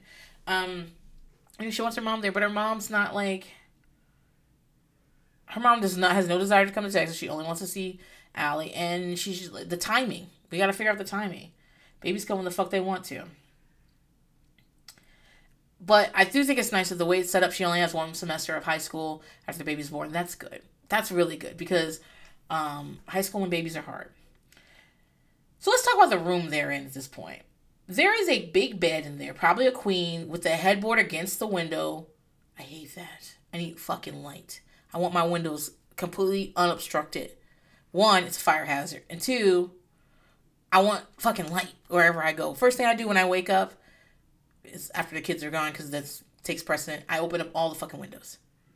Not the windows, the blinds. I need some fucking light. My husband hates it because he wants to be asleep. I want to be like, get up so I can open all the windows. Even in the bedroom. He's like, you're not going to be in the bedroom. I said, but I want the light to be in the bedroom. It's rude. Leave it closed. I'd be pissed if he tried to do some shit like that to me. So that's it. The mattress does not have... It seems like there's a sheet, but it's not a fitted sheet, so I can see the bare mattress. And you guys all know, say it with me, squatters. That's what I think when I see a bare mattress. Can't live like that. And then there's a very large picture of Jesus in there. Okay. And I'm just imagining, they're like fucking, right? They're obviously fucking. She's not super, super pregnant where, some people don't want to have sex at all, but she's not super pregnant where she's like, no, don't touch me, I think they're still like at the stage where like, oh wow, we're spending the night together. I think it's still exciting, maybe. And I'm assuming they're having sex. Do they turn a picture of Jesus around? It's not that I would, like, you guys know, I'm not actually religious. I'm just black. And that's why I talk about Jesus like that all the time. Because culturally, that's what we do. Even if we're not we can be like atheists, but we'll still talk like that. The Lord isn't done with me yet. What Lord? so like, it's not that I'm like so reverent. There's a depiction of white Jesus right there. It's not that I'm like that, but I'm just like, a lot of times in those pictures, the eyes follow you. You guys may not know this, but old black people generally have pictures of Malcolm X, Martin Luther King, and probably Obama now in their homes. They absolutely fucking, if you go to an old black person's, a lot of times they will have a picture of Martin Luther King framed like that motherfucker was their cousin. Absolutely. And I used to hang out with this girl who I really adored. I honestly think she was my first girl crush. But young girls, like, we love other girls in a way. in an Anne of Green Gables way, where the way Anne loved Diana, that it could be a lot of things, but if I could pinpoint, she's probably the first girl I was ever like in love with when I was young. I would go over her house and stuff, and I would have to use the restroom, and her mother had these huge pictures of Martin Luther King and Malcolm X in the guest bathroom. And I hated going in there because they would watch me pee. And if you kind of move to the left, their eyes follow you. Move to the right, their eyes follow you. And so I'm just thinking about that. I ended up peeing in the bushes once, and her mom didn't like it. I was the bad kid. I taught her how to steal cookies. I taught her how you could pee outside. Like all kinds of shit. I didn't have any supervision, and I just knew a lot of shit. And she was just like, she had beautiful hair, and she was just so sweet, and she was always dressed very feminine, and like I'd be in like whatever I pulled out of the laundry that day because my mom had already been at work, and I always had like some fucking plans that we need to like leave alone and shit. I was always like, let's do this. And she'd be like, my mom wouldn't like it. I was like, is your mom here? Like, and that they didn't like me at all. But, and also, I can't believe I peed in the bushes outside her house. Anyway, so, to get away from Malcolm X. Anyway, I'm just thinking about how that Jesus picture, I was like, do the eyes follow you? Like, what? Anyway, so they're in this room. And they're going to a school dance and they're getting ready. It's their first dance together. Of course it is. You only know each other for like 8 months at this point. And I want to point out that Joey's wearing a Buc-ee's shirt. Shout out to Buc-ee's. Somebody on Twitter, I forget your name. I don't be looking at people's names. I just kind of recognize your avatar and I go from there. I don't know what people's names are on Twitter. But somebody on Twitter told me they live on the outskirts of Houston. And there's a Buc-ee's, like a newish Buc-ee's that's like in the way out suburbs. Because Buc-ee's are normally like on highways, like, you know, you're going somewhere to get to them, but it's on the way outskirts of like the Houston suburbs or whatever, and that she can go to Buc-ee's whenever she wants, and I am jealous. I would love a brisket sandwich from Buc-ee's whenever the fuck I want it. I would love that shit. They're getting ready. They're very excited. You know, they're children. That's why they're excited. And she's wearing a black tank top and a Cheetah Girl skirt. It's, they dance. I don't think MTV was allowed at their high school, but the lights were up too. I was like, y'all not gonna turn out these lights? What's that high school dances? These bright ass lights and shit. Y'all supposed to not be able to see everything. I think someone took a video, like a handheld video of them and gave it to MTV. It's very short, so you can't really tell how bad it is yet. They also have to go to the doctor. Neither of them can drive, so they have to ride a bus a long way and then they'll have a long walk. I'm tired just thinking about that shit. And they talk about how cool it would be if she went to labor at school. Nope. No one would. She thinks it would be cool because everyone would be talking about it. I'm like, I don't know, man. At the doctor, they talk about boring labor stuff, but she tells the doctor, she's asking the doctor about how many people could be in labor, and she's like, I don't want his mom there. And I'm like, he's just standing there. Listen, he's like 15 and definitely not a man. And like, this will come up more often. He's not grown. He's a child. He's a literal fucking child. A 15-year-old boy is probably the maturity equivalent of an 11-year-old girl. Like, 15-year-old boys don't know what the fuck they doing. But if she were in a grown-up relationship, this would be inappropriate. If she were in a grown-up relationship, you would tell your boyfriend or partner or whatever you'd say, in the delivery room, I just want no drama, which I can understand. That's reasonable, right? And I don't want your mom in there because she doesn't like me and she doesn't want me around. So if my mom makes it, I want her to come and then you. And that's all I want in the delivery room, please. Okay. And then it will be up to him to express that. If his mom was like, I want to be in the delivery room, he'd be like, we're trying to keep it low key. This is my first baby. Like, that's up to him to find a way to tell her. Now, not all men are good at that. They'll be like, she don't want you in there. Or whatever the fuck they do. But if this was my relationship, I would not be like, she'd have to do it. That's not my mama. You tell her. And quite frankly, unless you're very close to your mother-in-law or your partner's mother, I don't I don't know if the expectation, do they expect to be up in there? I don't know. I feel like that's too much.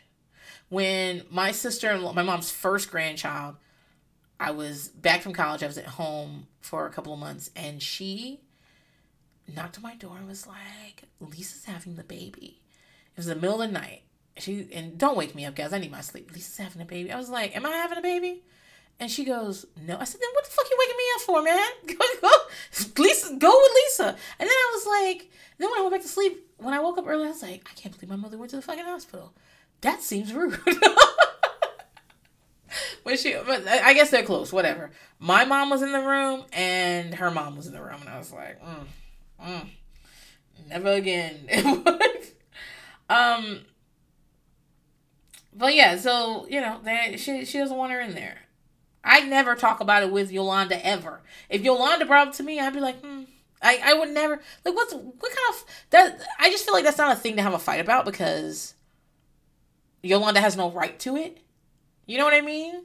Like, you decide who you want to be there. Having a baby is like fucking stressful enough. You don't want people you hate in there with you. Imagine if somebody off of one of my enemies list was in there. Ugh. So they go shopping for the baby. And they say it's because Allie's mom sent her a check. I don't believe that. I believe this is part of 16 and pregnant. You have to go shopping for baby clothes. And I don't believe they're going to buy anything in there either. They don't. I think they spent $10. And the point is for them to walk around here and go, this is expensive. This is expensive. Oh, that costs that. Blah, blah, blah. And they want to watch you get sticker shock in there so that they can show the lesson to the watchers that it costs too much to have shit up to get baby shit. It's also why they're in a small baby boutique of some sort always, and not in Target or Walmart where most of these bitches go to get the shit. You know what I mean? If the new season was anywhere near to real life, they would show the girl scrolling Amazon.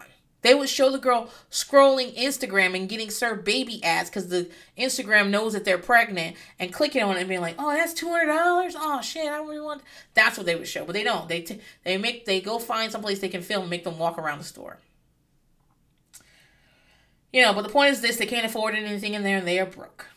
So Allie and Joey are going to stay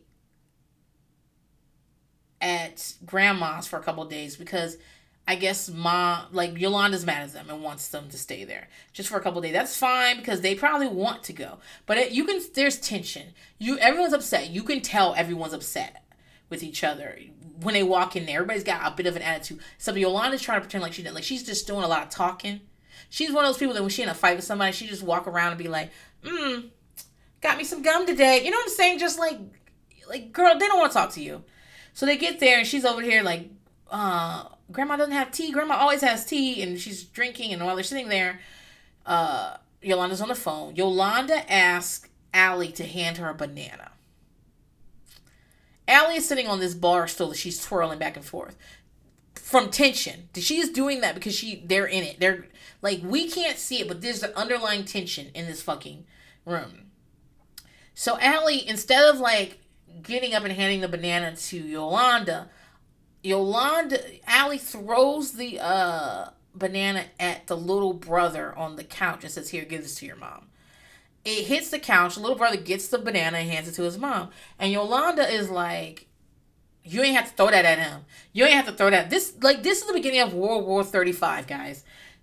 They go back and forth about whether she hit the boy with the banana. And Allie says she hit the couch.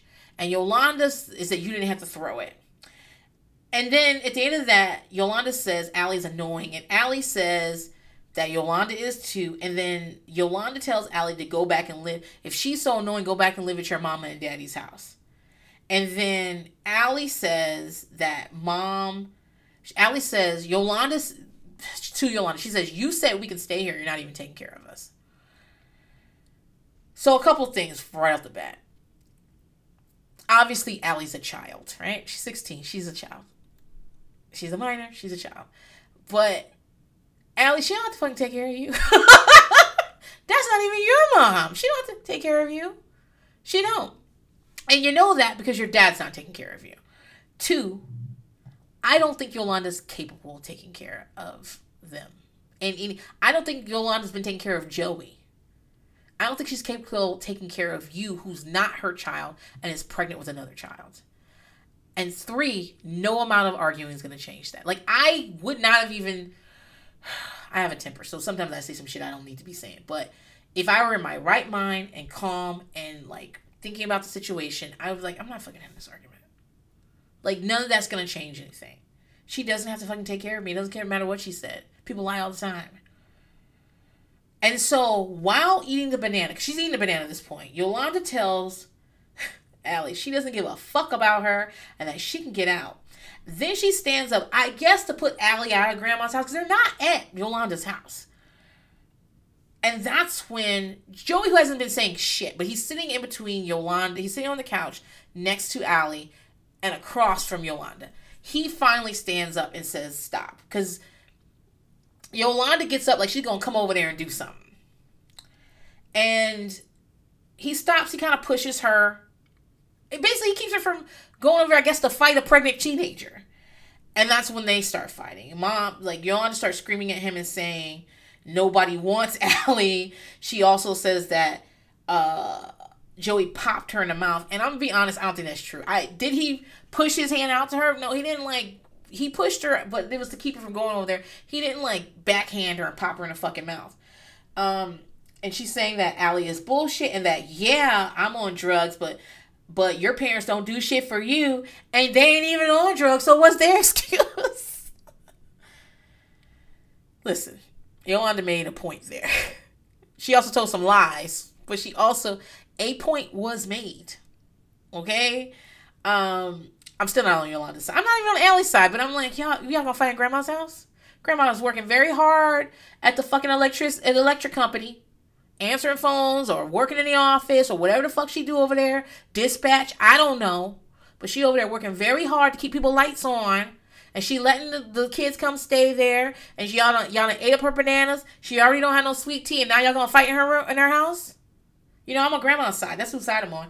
So, Joey tells Yolanda to get out of his grandma's house. And that she doesn't do shit either. And that they should call the police at her for charging in a pregnant girl. And Yolanda says, yeah, I'm a drug addict. I struggle for you and I've done a lot for you. You're going to turn your back on me for that, bitch? And she's on the phone. But at this point, she's on the phone with Grandma. And the little brother is holding his ears. And he's also looking bored. Like, he been through this shit. These people yell sometimes. It is what it is. In fact, as far as I know, Grandma is over at, I don't know, Spectrum. Is over at Spectrum, leaning on the phone, typing in her Excel sheet, and also looking bored. Because she's like, this shit happen every fucking day. So during this entire time, though, Allie is on that bar stool, swinging back and forth. In fact, if Joey had not stood up and prevented Yolanda from getting to her, I believe Yolanda would have popped her. Because she'd still be swinging. Just a twirling and swinging in that thing, back and forth. And listen, Allie, I know you're young, but if you stay ready, you ain't got to get ready. You should never. Again, me talking about fighting. I'm not a fighter, guys. But you're never going to run up on me and my hands be at my side. And it felt like Yolanda would have got there and been able to hit her without even Allie being able to put her arms up to, push her away or something like that. Don't let nobody run up on you and hit you, Allie. So Yolanda tells him that she wants Allie to abort the baby. I was like, I think she said 26 weeks. I don't know if she can. But then she wants that bitch out of the house. And then she puts on her sunglasses that she look like she got them at the bargain bin at Walmart. But she likes them. She finishes her banana, gathers the kid she isn't screaming at, and leaves. And as soon as she leaves, Allie stops being a mannequin. You guys remember Today's Special? You know the fuck I'm talking about, Today's Special? Can you remember? Allie was looking like somebody put on Jeff's hat and said hocus pocus, almacocus, or whatever the fuck they used to say. And now she's not a mannequin anymore because now she's talking and she's moving. I'm not gonna, y'all look up Today's Special, okay? Anyway, she's moving because Rihanna leaves and she's back to being a real girl and she starts talking to Joey and asks if he hit Yolanda. He says no. She says basically that Yolanda's a bitch. What was all this 10 minutes ago, girl? And they both of them start crying. Both of them start crying. And then MTV plays a song over this where the lyrics are, "We don't have no place to go." Shout out to MTV editors. Later they sing back at, okay, so later later Allie is calling her mom, and her mom's pissed about it, which anybody would be. And her mom is saying, "Bring your ass back to New Jersey." And Allie's like, "I can't just leave." And both me and Allie's mom are like, "Yeah, bitch, the fuck you can. What you talking about? You can't leave." And Allie's mom is like, "If this happens again, I'm bringing you back."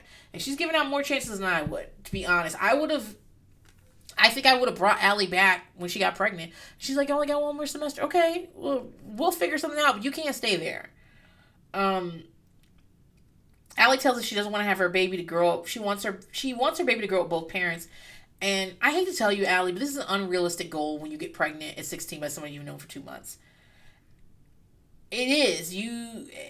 The story is already written, sweetie. It's done. And you trying to prevent some shit that's inevitable. So grandma shows up eventually and says, "I guess I should let you stay here."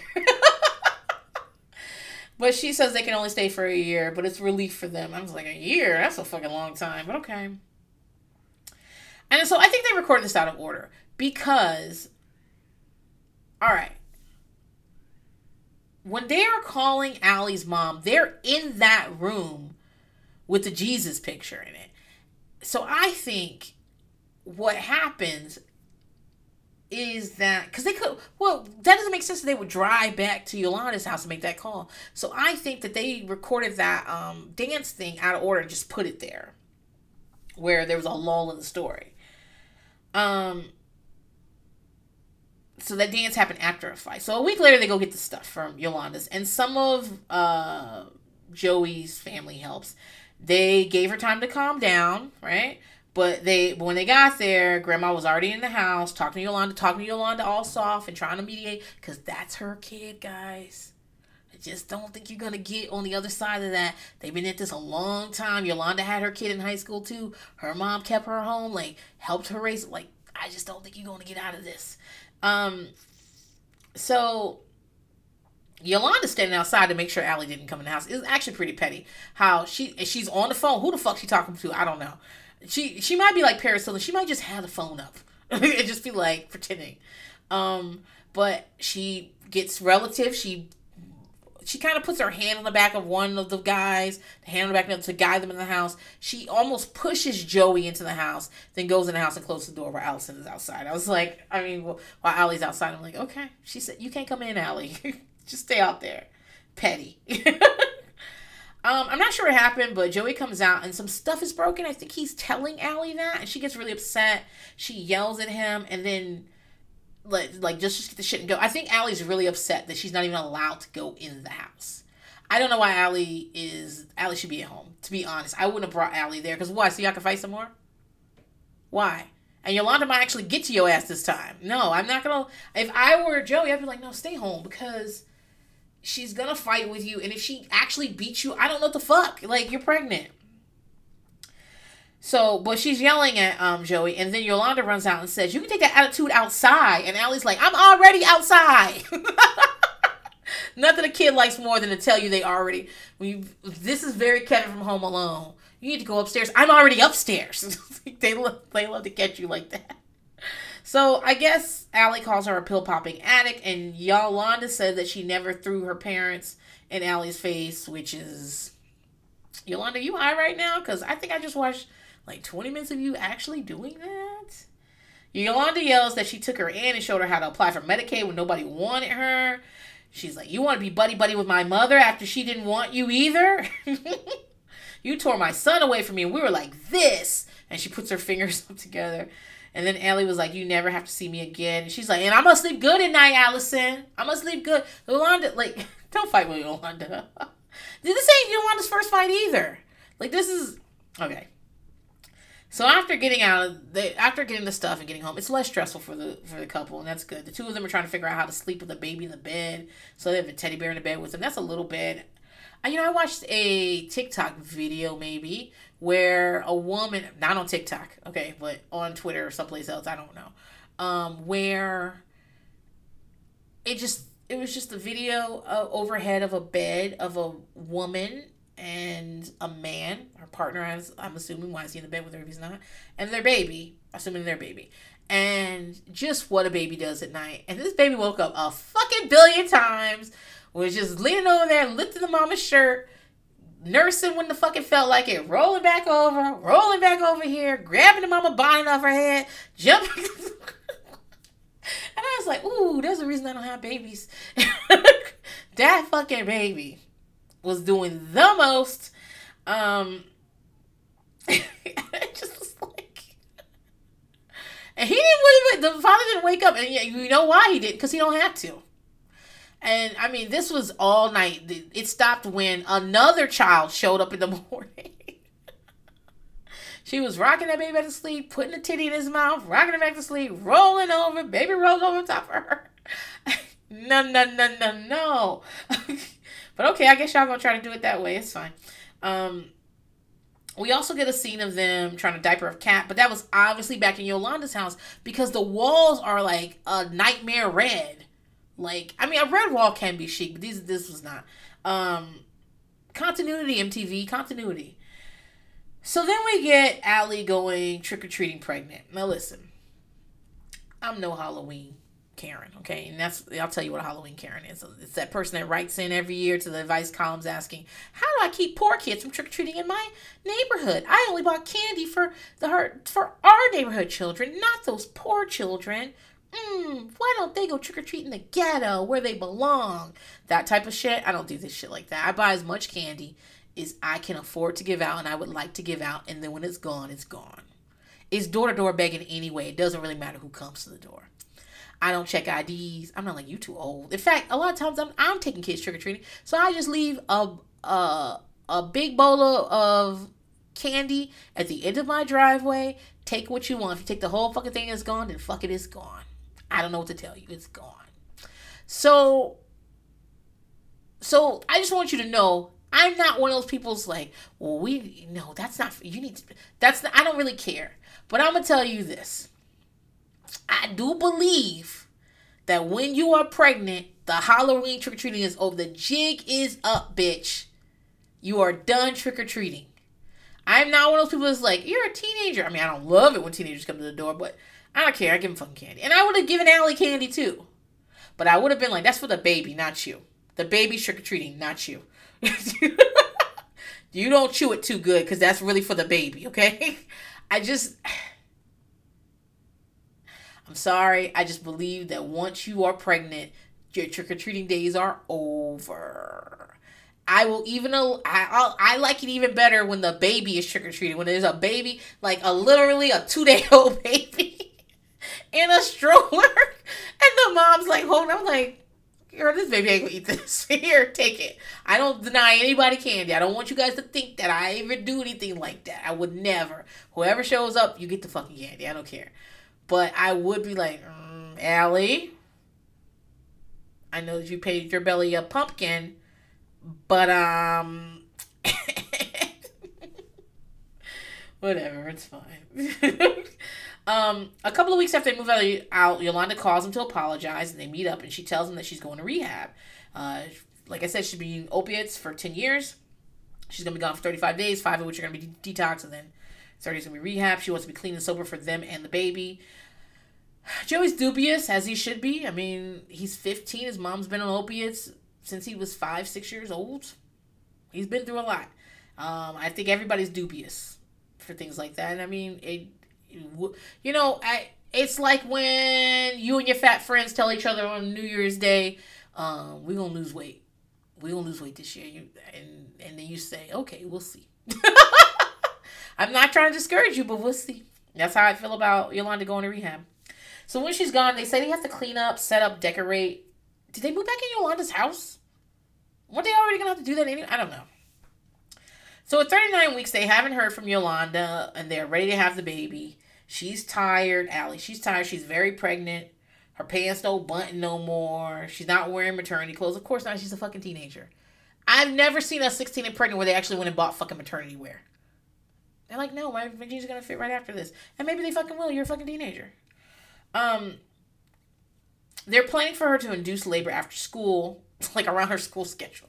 So she's gonna go out on a Thursday at 9 p.m. and just stay till she has the baby. And I didn't know that they called you into induce at night. That's interesting. But okay. I don't see anything wrong with it. I'm not saying that I think it's fake. I'm just saying that, like, I'd be shocked to be like, show up at 9 p.m. Okay. She calls her mother, and her mother is quick. I mean, she's at 39 weeks, so it's not quick. She's about to have a fucking baby. It's 40 weeks. It's 39 weeks. It's 39 weeks. It's about 40 weeks, so I think it is 39 weeks it's supposed to go. But, I mean, you can go with 37. You can go with 38. You can go with 41. Some people go with 43. Like, the baby comes when the fuck the baby wants to come, okay? You don't control babies. They come when the fuck when they want. And but at 39 weeks, we knew she was going to be having the baby soon. But her mom can't come because of her job. And I'm assuming that Halloween just happened, so I'm assuming she's in early November, maybe? Yeah? And maybe mid-November? And her mom's on the phone saying she won't be there till the second week of January or so. I hate that for Allie. She's really, like, hoping to have her mom with her. Yeah, but it's just not possible. 2 days from being induced, and Yolanda's back from rehab, and they're talking about how great it is for everyone to get along now. And they're like, well, everything's wonderful from now on. LOL.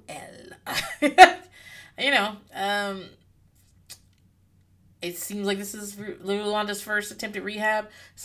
Plenty of people, first time is a charm, and they don't need to go no more. But lots of people have multiple stays at rehabs. It's one of those things that, like I always say, you could be 30 years in, you could be 30 years sober. Anything can happen. It really could. There's no, like, time limit on. Anything can fucking happen. It just could.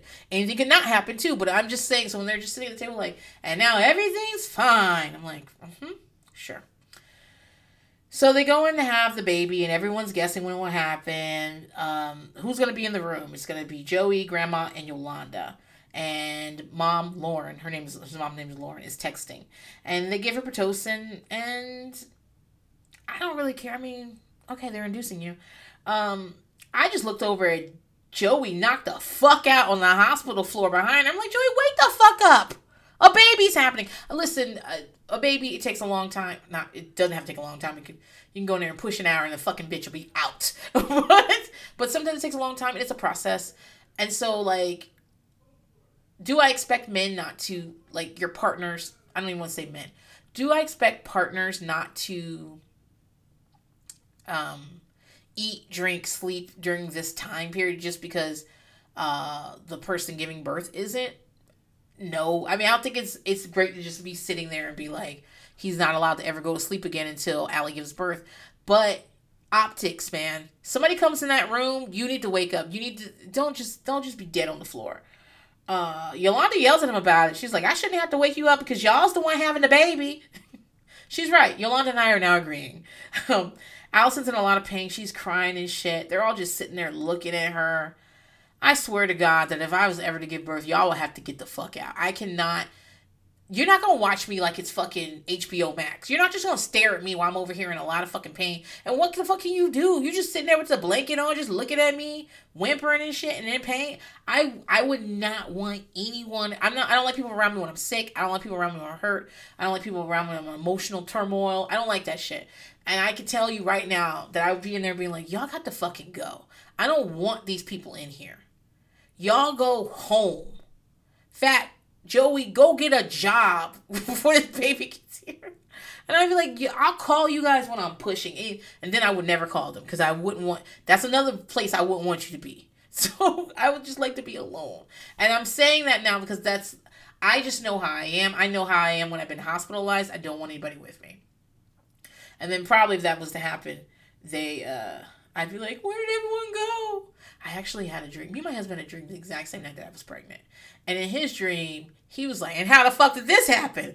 And in my dream, I had to get on this podcast, and I was like, So, I'm pregnant. I'm sure you have a lot of questions. Me too, motherfucker. Whatever you thinking, that's what I'm thinking. Because I am also shocked, and I also don't know what's gonna happen next. Your guess is good as mine. I don't fucking know. Like the dream. I was very pregnant, and everyone kept being like, "Oh, what you gonna?" I, I have no thoughts. My brain is blank right now. I would like to hire the psychic detective agency to find out what the fuck happened. Like I was very, and people were really uncomfortable around me because they'd be like, "So did you come up with a name?" I was like, "First, I want to come up with a timeline of what the fuck is going on." Anyway, so it's 8 a.m. before she can even push. She's been there 11 hours. The doctors tell Joey about cutting the umbilical cord. The baby isn't out yet, but they're like, when the baby comes out, they're like explaining to him that you get to cut the umbilical cord, and he's standing there. He's like, wait. Where do I cut it at? And I was like, you gotta tell me. Don't just be talking about cut. Where? And the doctor's nice about it. She's prepping for what happens. They think he's about to pass out, and the next thing you know, she's pushing, and he's staring. He's all peeking all around. That'd be a no. Don't go down there and look at me. If I can't see it, you can't either. And I also don't want a mirror. No, thank you. And here comes the baby, Aiden with too many ends. And Lauren, the mom, texts, "Get him circumcised. OMG." We're going to see the nurse coming in and show them how to change a diaper. And, like, not the mechanics, but, like, where do you wipe or do you pat? Or, like, these are things I know people make fun of, but, like, not everybody fucking knows that shit. I mean, I am a reader, and I'm someone who likes to improve myself. So I definitely read 60 books before we got there. But, I mean, I think it's nice that a nurse comes in there and, like, answers some questions. Like, Allie's asking questions about bathing. And, like, not everybody knows you don't just fill up a fucking bathtub and throw a baby in there. Not everybody fucking knows that. Or that you shouldn't bathe a baby every day. Those young babies, like, their skin is, like, you can't just be bathing them every 5 minutes. You really, like... I was listening to this podcast and the mom was talking about, like, when her babies were young, like newborns, she might bathe them once a week, tops. Because I don't know if I can go that long. I've actually been looking up, because, what if I don't get a new house? What if that doesn't happen? And I've been looking at ways I could, like, make this house work for me long term. And so I was like, let me see what large families do if they have less than the ideal number of bathrooms. And I'm looking, I'm like, oh, they stopped bathing. That's what all these, like, mom blogs and, like, Mormie mom blogs, most of them are, like, religious mom blogs because that's who has a bunch of fucking kids. And they were like, yeah, girls bathe on Tuesdays, boys bathe on Wednesdays, Thursdays as needed. I take 2 showers a week. I was like, oh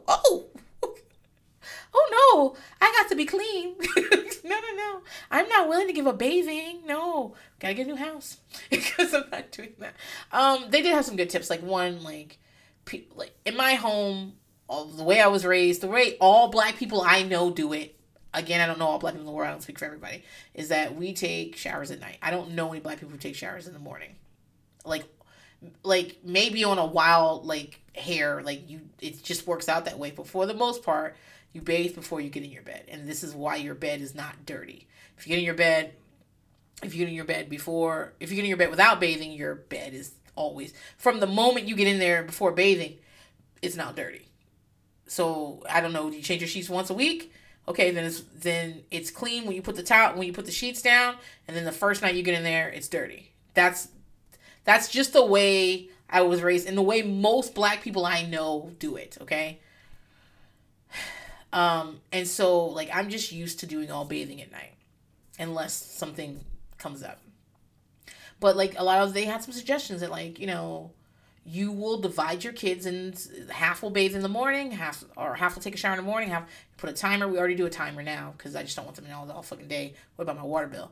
In the morning, half at night, and you do that based on activity and stuff. So, like, if one is in soccer, you want him to bathe at night, right? You don't want him to bathe in the morning. So, blah, blah, blah.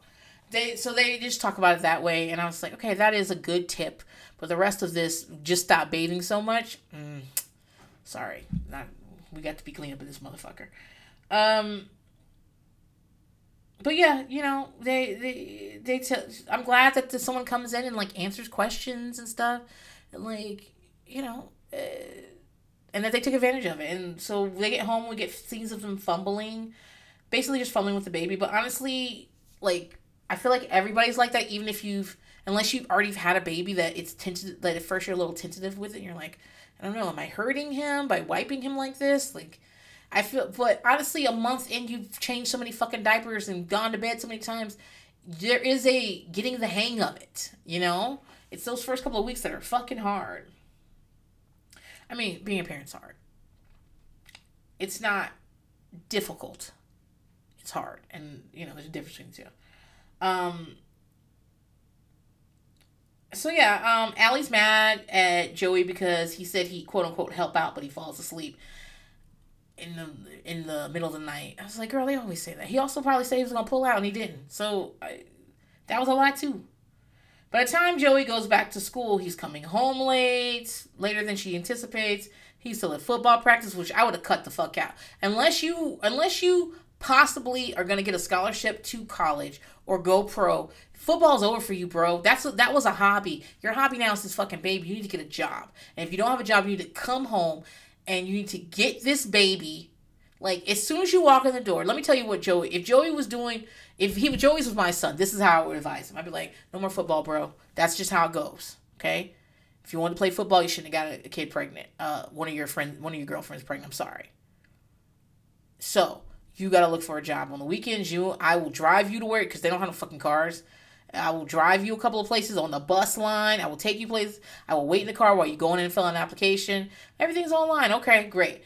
I will drive you around till you find the ones that are looking. Sometimes they'll hire you on the fucking spot if they really need you. Sometimes they have a little computer there where you can do it online. Whatever. I will help you with the job. I will sit down with you and go through Craigslist and I will do that with you on the weekends. On the weekdays, school gets out at 3:15. Your ass better be here by 3:30. 3:30, you walk in here, you get that fucking baby from her. And you and that baby till about 6 o'clock, you and that baby. Okay? That's you and the baby. Let her go to sleep, let her leave, whatever it is. Just be around the fucking baby. You handle the baby. Even if she's standing there, you handle the baby. At 6 o'clock, trade that fucking baby back to her. You start your homework. I'm sure you can do your homework by 8 o'clock, okay? I'm sure you could. You do your homework, then, I don't know, go to sleep at like 10-ish. I don't fucking care. But as soon as you walk in the door, get the fucking baby. Just that simple act of walking away from her with a baby is going to save you. That's how I would counsel my kids. That's how I would do it. And I tell them that it's not always how much you do, but it's when you do it too. But yeah, he's coming home late. He's doing his homework and watching TV. It's bullshit. And she's upset she's doing everything. Her black friend with the bad hair is listening to her complain about him. I notice, Allie has new tattoo. It's Aiden's name on her wrist, but it might be a marker because it's real thick. And she is 16. They do draw themselves. So then her mother Lauren comes and Yolanda actually drives to pick her up from the airport, and her mom is cute. And she's so happy to see Allie and the baby. I thought they were going to drop the baby in the airport, though they were running towards each other. Allie really needed to see her. There is something very interesting that happens to you when you have children with your mother. Not literally have children with your mother. Something interesting that happens with your mother once you have children. I don't know. It's very interesting. I'm people who have a generally good relationship with their mother. Even people who have a bad relationship with their mother usually try to rekindle at that point. It's something. It's like primitive, like in your fucking cells, that like connects you through this through line. It's weird. So, Lauren gets there. She's very happy. She's very grateful to Grandma. She interrogates Joey. He's talking about being a nurse or a lawyer. He said, it changes every day. I want to be a lawyer or a nurse or whatever. I wish someone talked to him. We like to tell people they can be whatever they want to. And the truth is they can if if you understand what you're taking on. Like, does he know what it takes to be a lawyer? He's not going to be a lawyer. He was never going to be a lawyer. So here's the thing. You wasn't going to be a lawyer before you had this baby.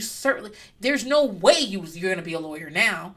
And men do have a better time of, because women are expected to pull the most weight. That first, especially small babies, they don't just come out of you and then separate from you. It's hard to explain. But the thing about Joey is we need realistic options, okay? There are some realistic options for him. Being a lawyer is not one of them. I will say, unless you have the utmost support financially and like just someone being there with you and this kid, there is no fucking way. I'll tell you who had the best support. There's a 68 pregnant. Her name is Isabel. She came from, it looked like a well-to-do family to me. I'm not saying it was rich, but they were doing fine. They were doing fine. And her mom was a daycare provider. So as soon as she had the baby, she was okay to leave it with her mom. Right? Her mom was a stay-at-home mom, and she did daycare out of her home for like small children. And her parents were able to support her financially. Her parents were able to, I think she was very Catholic, and it was like she was very religious or whatever. I think she did finish college in 4 years, in like a very short amount of time. She did go on to I believe she became a lawyer. And it's because she had parents that could just be like, I'm going to take the baby tonight. I'm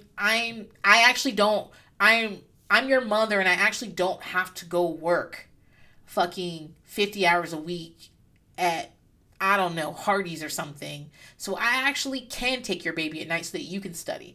Actually, you can drop the baby off on Friday, and I will keep the baby till Tuesday so that you can go through exams and blah, blah, blah. Like, oh, here's some money. I'm going to buy you a car. I'm going to buy you baby stuff. She just had all the resources in the world. And so, yeah, it worked out for me. Obviously, also, she did the work to do it. But, like, Joey doesn't have that type of support. So, financially or in person, the people in his life have to work. They can't take the baby all the time. They do not have extra funds to just give you things. It's just not possible. And so, realistically, Joey needs to work. And realistically, if there's a trade option, and not everybody's going to college. I think we should, like, I grew up in the 90s black. So, and back then it was just like, go to college, go to college, go to college. If you go to college, all your problems will be, go to college, go to college, go to college. No, not everybody needs to go to college. And not everybody needs to go to college right away. And, my oldest is, he's very interested in food. And he wants to be a chef. All he watches is kids' YouTube videos of people making cakes and stuff. All he does is like follow me to the store, and I'm teaching him how to do the little things at the stove and things, and maybe that's gonna keep, and maybe it's not. But if it does, like, it's no big deal for him. They have a vocational tech school attached to the high school that will do certifications and things, and then maybe he can go to a culinary school. Like, that's a viable option. And I'm not going to sit here and be like, no, you got to be a doctor. Like, I don't fucking know. Honestly, I don't think this is his path. I've seen his grades. I just was celebrating. But you understand what I'm saying. I'm saying I just don't, I know his personality, and he's just not somebody like that. But yeah, can I see him cooking fucking 18 hours a day? Can I see him like making up dishes and stuff? Can I see him like working his way up through a restaurant? Yeah, I can see that. I can definitely see that about him. Someone should be talking to Joey, because you don't get to just be, I don't know, you don't get to, like, now that you have a kid, a lot of things are done, right? You don't get to just be like, I don't know, maybe I'll do this, maybe I'll do that. No, you got to figure it out, and it's got to be something reasonable. Allie said something like she wishes Joey knew how to be a parent. Well, Allie doesn't know how to be a parent. It's been a month. None of you know how to be a fucking parent. I don't know how to be a parent. Parenting is muddling through things. I get up in here and talk cash, money, shit. But I still don't know what I'm doing half the time. I still worry about stuff that maybe I shouldn't worry about. I'm asking a lot of questions and reading a lot of books and like second guessing myself. Like, I don't fucking know. I'm doing the best I can. And hopefully they'll agree. Hopefully they won't be like, that was bullshit. But I'm a seasoned parent with not wash and go kids, with different types of kids, with I have a lot of fucking knowledge, a lot of training, and I don't know everything. I just don't. And so Allie being like, I wish you knew how to parent. Well, it's been a month. He don't know how to fucking parent. And honestly, Allie, neither do you. To parent, you have to learn it, relearn it, and keep learning. And on any given day, you're doing the wrong fucking thing. Lauren, her mother, takes Allie out to eat and asks her, how's it going? And Allie says she loves Joey. And Lauren's like, do you? And the answer is no, even though Allie won't tell us that. And Lauren asks if she would be with Joey right now if it weren't for the baby. And the answer is no, even though Allie won't necessarily say that. Lauren tells her that she doesn't know what's going to happen. Like, she's like, I don't know what's going to happen. And you're still young. He's very sweet, but I also give it 6 months. And I believe Lauren is psychic. Lauren leaves, and a couple of weeks later, Allie is back to school. She's just worried about the workload. It's tough being a senior, finishing up, and having a baby and being a parent. And she keeps saying Joey to quote unquote help, but people in hell want ice water, and they don't fucking get it. So they're late to school or first day back because it's harder getting everything ready. She's dropping this kid off at daycare, and she's got to have enough of everything. She's trying to get in the swing of things, but it's hard. She has hours of homework to do. Joey at that practice he don't need to be at, and the baby is spitting up. Allie says that before she had the baby, she didn't think it would be mostly her 24/7. And I just want to know, Allie, have you ever seen people with babies? Because for the most part, it is moms, especially young babies. And like, I feel like this sounds like I'm fucking defending Joey. I'm not. Joey's a fucking idiot. But I just, like, Allie, what did you think was going to happen? I don't think he's mature enough to be the partner you need. And I think also that if Joey were working and, I don't know, working in fast food or something, bringing home $200 a week at the most, he could bring home $200 a week, I think Allie would feel differently. And if he could help at key times, like if he could be like, the first thing he comes in to do is washes his hand and get the baby, I think Allie would feel differently. If on the weekends, at least he could say, or the nights he's not working, he could say, I'm going to stay up with the baby. Instead of like, or if he's up late, or he could say, Allie, go to sleep. Like, Allie's exhausted, right? Allie goes to sleep at like fucking 8 o'clock. And so he stays up with the baby till fucking 2 a.m. Were you going to be up playing video games till 2 a.m.? Then fucking stay up till 2 a.m. with the baby. And then they switch off. Like, there are things he could do that could take the pressure off of her. But, I want to have sympathy for her. I actually have more sympathy for her than Grandma has, because Grandma been through this shit. Grandma been through this shit with her own kids, and she's been through this with her grandkids were born. This ain't her first go around the fucking block. And she tells her, Allie, to talk it out with Joey and to make a decision. And so she does, and Joey admits to being lazy, and she tells him all the stuff he wishes he'd do. She accuses him of wanting his life to be regular. He says he doesn't, and he doesn't have time for anything. In Joey's defense, Joey doesn't think he has time for anything. Like, what was Joey doing before this? He was fucking around, he was at the practice, he was going places with his friends, probably smoking weed, go over so-and-so's house, smoke weed for a little while, go over here, fuck with that girl for a little while, just hang out with your friends, and even if he's coming straight home, to him, he's like, I don't have time to do shit. He doesn't think he's doing it. He's just there. However, what Joey doesn't understand is that Allison doesn't even have time to think. I also think Joey is timid about baby stuff. One of the things, I do want to do Brianna 16 and pregnant, because one of the things that, this is something I've learned really over the last year or so, and I have to remind myself this all the time, is that like I want people to do things to help me. I want them to do it my way and exactly how I would do it. And you can't get all that. And that sometimes like my husband is trying to do something and I'll take it away from him because I want to do it like this. And it's one of the reasons why Mondays it's all him and I don't fuck with him and I don't do anything and I don't do shit.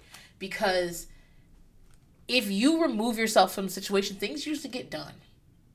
The baby's not gonna die. I'm reminded of Brianna of Devoyne coming over. Like he wants to see the baby and they don't want him to take the baby. And I understand why they don't. Like if somebody came over here and was like, I need to take your almost 11-year-old, I'm like, no. What for? Don't take him. Like, I understand. It's Nova's brand new baby. And so what they decide, they're going to sit in the car while he goes in the house. And I guess Nova starts crying. They run back in there. And I think part of it is that Allie has to be the main character taker. Joey is not versed in stuff. And so he's not even good at doing it. And he keeps saying he's trying at some point. But trying isn't doing, and as Allie becomes more skilled at being a parent, Joey stays flat. And then since he's not working, again, a lot of times dads, especially this young, how they contribute is they go to work and bring home money. And so then you've got that off your mind, right? So if you have to do this in school, at least he's got to work and do school. At least when you don't see him at 10 o'clock at night, you know he was working his shift at Burger King or wherever the fuck he was at. And it's still hard, but you still, you feel like at least he's contributing something. And with Joey just sitting next to you on the couch, watching TV with you, and then when the baby spits up, turning and looking at you, it doesn't feel good. And what I would do if I were Allie is I would get up and leave. And let him deal with the baby spitting up. And let him deal with the baby crying. And let him get as much practice as I'm getting. I don't know if Joey would rise to the occasion. In fact, he probably wouldn't. But I will want to give him the opportunity. And I reminded, like, when we had that freeze back in February, and, like, in situations like that, I just, like, I become, like, a reptile in winter. I'm just, like, I use as little energy as possible. And my husband is energized in the things. And maybe that's the ADD. Maybe I need to stop blaming stuff on his ADD. Yes, I do need to stop blaming stuff on it. Because I don't fucking know if it has to do with anything or not. And me talking about that might make someone think that I know what the fuck I'm talking about. And I do not. So, let's scratch all that. But in situations like that, he springs into action. And he was doing things that I normally do, but he was handling it he was melting fucking snow and making ribs and doing stuff. And I mostly read and, like, because I was out of the space and he could move into the space. And, I'm going to get better at this. And I think, but how do I expect Allie to know that she's fucking 16? She tells him that she can go back to New Jersey, that they can go back to New Jersey, and she means her and the baby, if that's what he wants. And, goes from bad to worse. He's sleeping on the couch. They fight a lot. He's sending texts. He's saying things aren't what they used to be, and all they do is fight. Because, listen, like, so a while ago, Allie was like, this is how I thought it was going to be. What did Allie think it was going to be? Allie literally thought it would be like, your turn to have the baby, my turn to have the baby. Your turn to have the baby, my turn to have the baby. But that's not how it usually is. And even if you can do that, even if the other person is willing to do that, a lot of times it's hard to do it. It really is hard to just hand the baby off. But how did Joey thought it was? Joey thought he was getting a family. I swear to fucking God, Joey thought he was getting a family. Joey thought he was going to right all the mistakes that his mom made, the bad feelings he feel inside his family. Joey thought he'd just be in love with, he'd have this girl, he'd have this baby, he'd have this unit, and he didn't think about all the crying and the shitting and the, oh, fuck, this costs this costs that, and, damn, I gotta go straight fucking home. She's already mad when I walk in. Yeah, she's already mad because she's been in all day. She's already mad when I get there. Whatever I do isn't right, because also I'm really timid because I don't have enough experience with this. And in 2 days she got a lot more experience than I'll ever have. You know what I mean? Because she's doing all this stuff. I'm timid, like, and I thought we'd be fucking and loving, and like I just thought I thought I was going into this fucking love story and everything would be cool, you know? I had this baby that loves me, this girl that loves me, and I'd be this and I'd be that, and none of that shit happened. Yeah, again, someone should have talked to Joey. That I know they was telling him he was fucked, but they should have been like, no, you're fucked in a very specific way. It's very hard to maintain. Kids don't make relationships easier; they make them harder. Even seasoned relationships like mine, kids didn't make it easier. It made it harder. It made everything a smidge more complicated. At the very least, sometimes it made it much more complicated. And a 2-month relationship where we get pregnant just makes it harder, dude. Like, y'all should have broke up for the baby guy here, to be completely honest. So what happens is he's texting her and they're fighting and stuff, and she just decides to break up with him to go home. And he's like, I did everything for you. I stood by you. I mean, what? Like, the stuff he's talking about is, like, real basic, real regular type shit. He talking about, like, his special. I stood by you. I was like, what are you going to do? Kick her down the fucking stairs? I put a roof over your head? No, you didn't. Grandma and Yolanda did. She stayed wherever you were staying. They put a roof over all y'all heads, but okay. And he's crying. I mean, he's upset. He doesn't want her to go. He wants to stay with her. Okay. But she goes and stays with a friend. Like, oh, she's packing her little bag, and the baby's still at daycare, which I was grateful for. But she's packing her little bag, which barely got shit in it. But okay. And he comes over, he's crying, and puts a picture of the two of them in the bag. Like, take that with you. He thought he was doing something. Oh, they fighting like high schoolers because they are high school. It's a high school fucking fight we're looking at. And then she goes outside to call a friend to pick her up and says, can she stay there with her baby? And I was like, this is pre-done.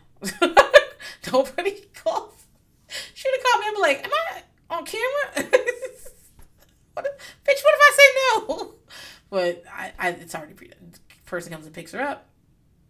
They go with the baby. She stays there for a little bit. She finishes school there. And I think she eventually goes back to New Jersey. Honestly, the guys, the right thing to do was the right thing to do was get an abortion. I believe in abortion. I'm sorry. And I think that Allie would have benefited from an abortion. She really would have. This isn't a situation where she's been dating her boyfriend, her high school boyfriend, for 3 years. They just graduated. She instead of going to a 4-year college, she's gonna go to community. She's gonna do part-time at community college. He's already got a job, and then you know what I'm saying? Like, they actually both have stable. I mean, every family is fucking dysfunctional in its own way, but you understand they have stable families where she can stay at home and it's great, and he can come spend the night 4 fucking nights a week if he wants. It's not a big deal. He can come and go as he pleases, but he actually lives at home, so they actually get time apart from each other. They both have mothers who are willing to do babysitting duties and dads that are willing to do babysitting duties for them. They have resources where if your car breaks down, you can't get to school, your dad doesn't mind, like, lending you fucking $300 to get your car fixed, and you can pay him back over the summer, and it's not that big of a deal. The $300 is gonna make or break him. You know what I mean? Like, they don't, like, that's an ideal situation where people get pregnant young, and they're like, we're gonna do this. We're gonna have the fucking baby and work it out. That's the ideal situation. None of that is true here. Y'all barely have a place to live, and so she should have gotten an abortion. And she should have gotten an abortion, and she should have moved back to New Jersey where she wanted to be in the first place. But, you know, it worked out for her, and I'm happy it did. We get our talking head where she is, you know, telling us what she has to. Having a baby's hard. It wasn't what I thought it was going to be. It turns out I'm broke. I was like, bitch, you was broke before. I think in the baby store, one of them didn't even have a wallet. I was like, you so used to not having money, you don't even have a place to put money. Because why would you have money? You know, they do that for the audience. They do that, you know, for the moral of the story. But, I mean, all the shit we told you at the beginning, the first time when you got, probably because I'm sure that Lauren was a single parent. I'm sure... was a young parent. I'm sure, you know, we know Yolanda was a young parent. We know Grandma was a young parent. I'm sure every single fucking thing that they've been telling you all your fucking life. They probably been telling you this shit since you was fucking 13. It's hard having a baby young, I didn't have it. I struggled a lot, You see how we don't have this, we don't have that. It's because my options were limited, because when I was fucking 20, this is what I had to do, and this and this and this. They've been telling you that shit all your life, and it only fucking sunk in after you had the fucking baby. I don't know. She's a prime candidate for abortion, and if you don't like me saying that, I don't know what to tell you. She just is. She is someone who should absolutely have an abortion. So, yeah, that's it. Show's over. I saw a clip of the reunion. I didn't realize they did reunions. I forgot about that. Fucking Dr. Drew. But I saw that. Oh, she also says that she's not going to try to keep the baby from Joey. Now, whether he sees the baby is up to him. Listen, I believe her, but I also don't believe her. So, the mistake we make in these situations, and that's whether you are a single mom and trying to co-parent, that's whether you have custody of your grandkids and you're trying to maintain an open relationship with your kid. That's whether that's even like in foster situation, especially kinship, because you would know the family, is that there are many issues going on and you ball them all up into one, right? Devoyne and Brianna, perfect example. So one issue is, do you see your kid? The other issue is, do you contribute to your kid's upkeep? Third issue is, maybe, are you participating in your kids, I don't know, they're in gymnastics. Are you participating in that? Fourth issue is, you owe so and so much. Like, there are a couple fucking issues. And instead of being like, okay, what's the most important issue? All right, I want them to see the kid, so I'm going to make this happen. And then handling the fact that you're supposed to give me $200 a month. You put those two things together. And then it's like, well, you don't ever give me this, and you didn't pay for this, and Christmas is coming, and blah, blah, blah, blah. So, now you want to see him on Christmas. You didn't see him for fucking 6 months. Like, and there are points to be made there. But what you're really, really mad about is not this. Because Christmas is Christmas morning, to be completely fucking honest. And it ain't that much terrible to say, okay, well, can you come over at 2 and pick him up on Christmas and bring him back before, 9 o'clock? Go have Christmas over at your mom's house and then bring him back. It's possible to do that. Like, you're not giving up a ton like that. But instead you want to ball these issues together. Now, and money is always a fucking issue. And so, but if you didn't get your child support, or they didn't pay for half of this like they were supposed to, now all of a sudden you're like, I don't know if they can spend the night. I get it. I fucking get it. Like I said, I have co-parented as a foster parent with bio parents in certain ways, and it's frustrating in a lot of ways. Because you're like, you're supposed to be doing this, and this, but you want this, and this, and they're separate things, guys. They're separate fucking things. And so, do I think Allie's gonna be like, you'll never see him, and this and this, and Joey, he's not your kid anymore? No, I don't think that's how she would act at all. But I do think that anytime taking opportunities to argue with him when he's coming to see the kid, if he hasn't seen the kid in a long time, and then he reaches out to try to see the kid, then remind him he hasn't seen the kid in a long time, in hopes that he'll prove you right by not showing up. Stuff like that. Like, what I'm describing is tough for anybody. I don't know. Like I said, my moral compass doesn't point due north, and I have a fucking temper. So I don't necessarily know that I would be like, if they reached out and you haven't seen the baby in 6 months, I wouldn't be like, where you been at? Your phone don't work? Your phone don't make outgoing calls? I don't know. I'm petty, okay? But if you want to foster co-parenting and you want to do better, you have to try to rise above. When we and Liz were doing our, I was on her show last, she said something she says all the time: parenting isn't fair. It's not. Nothing about it is fucking fair. It just isn't. And sometimes you just gotta take those L's. Because that is what parenting is, taking L's. You know what parenting is? Parenting is getting to the parent sign-up sheet before anybody else so you could bring paper plates. Like when my son, they was doing food from around the world, and I got to that sign-up so fucking quick to get croissants and cheese from France, because I didn't know what half that shit on there was from. That's parenting. And the second thing about parenting is living through the fact that everything's unfair. It just is. Is there anything I forgot? I did like a little look up for them. God, I've been talking forever. Oh, so as of 2018, Allie is remarried. She has 2 kids. Little Aiden with too many N's was 8 in 2018. Was 6 in 2018. And her new husband's name is Chris. He's cute. I'm into Chris. She also had a miscarriage, and that's sad. But like some of the articles I saw were like, she's the happiest she's ever been. I was like, how the fuck do you know? Just because she got married, you don't fucking know. But from the outside, it doesn't look like she's doing too bad.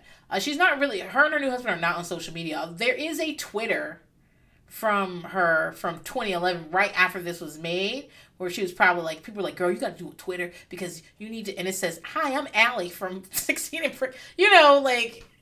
and it's like, here's a link to my fan page, but well, whatever. Other than that, she's not really on social media, which is a good place to be. I would love if MTV went through here and recontacted the girls from 16 and Pregnant and did little interviews with them. Quick little things where they're just like, it could be a Zoom call where they're just like, what's your life like now? What happened with this? Just some, maybe like 4 or 5 questions about what happened with their stuff, and then like, what happened next? And give us little updates on them. A lot of them are probably doing okay. Some of them are dead, so no interviews with them. But some of them, I bet you a lot of them will be like, yeah, I really thought everything was going to be okay, and it was not. But things are better now for this reason and that. Whatever. As for Joey's not in Aiden's life at all. Her new husband, Chris, is a father to both her boys. I mean, he's biological to the younger one, and he's Aiden's dad. And Joey's just not around. Joey joined the Army, and he married a girl named Francesca. And last people heard from him, he was stationed in the Pacific Northwest somewhere. So, yeah, that's it for that. Guys, I've been talking a fucking long time for somebody who didn't want to do a podcast today. I might, if this podcast is almost 3 hours, I didn't edit it. If it's less than that, I edited it out, maybe the shit I talked about at the top, because I just do that because, I don't know, I think it's a part of my shtick now. But sometimes y'all don't want to be fucking hearing about that. Or maybe you do. I mean, you keep showing up. Listen, next week, let's talk about Mob Wives. All right, see you then. Bye.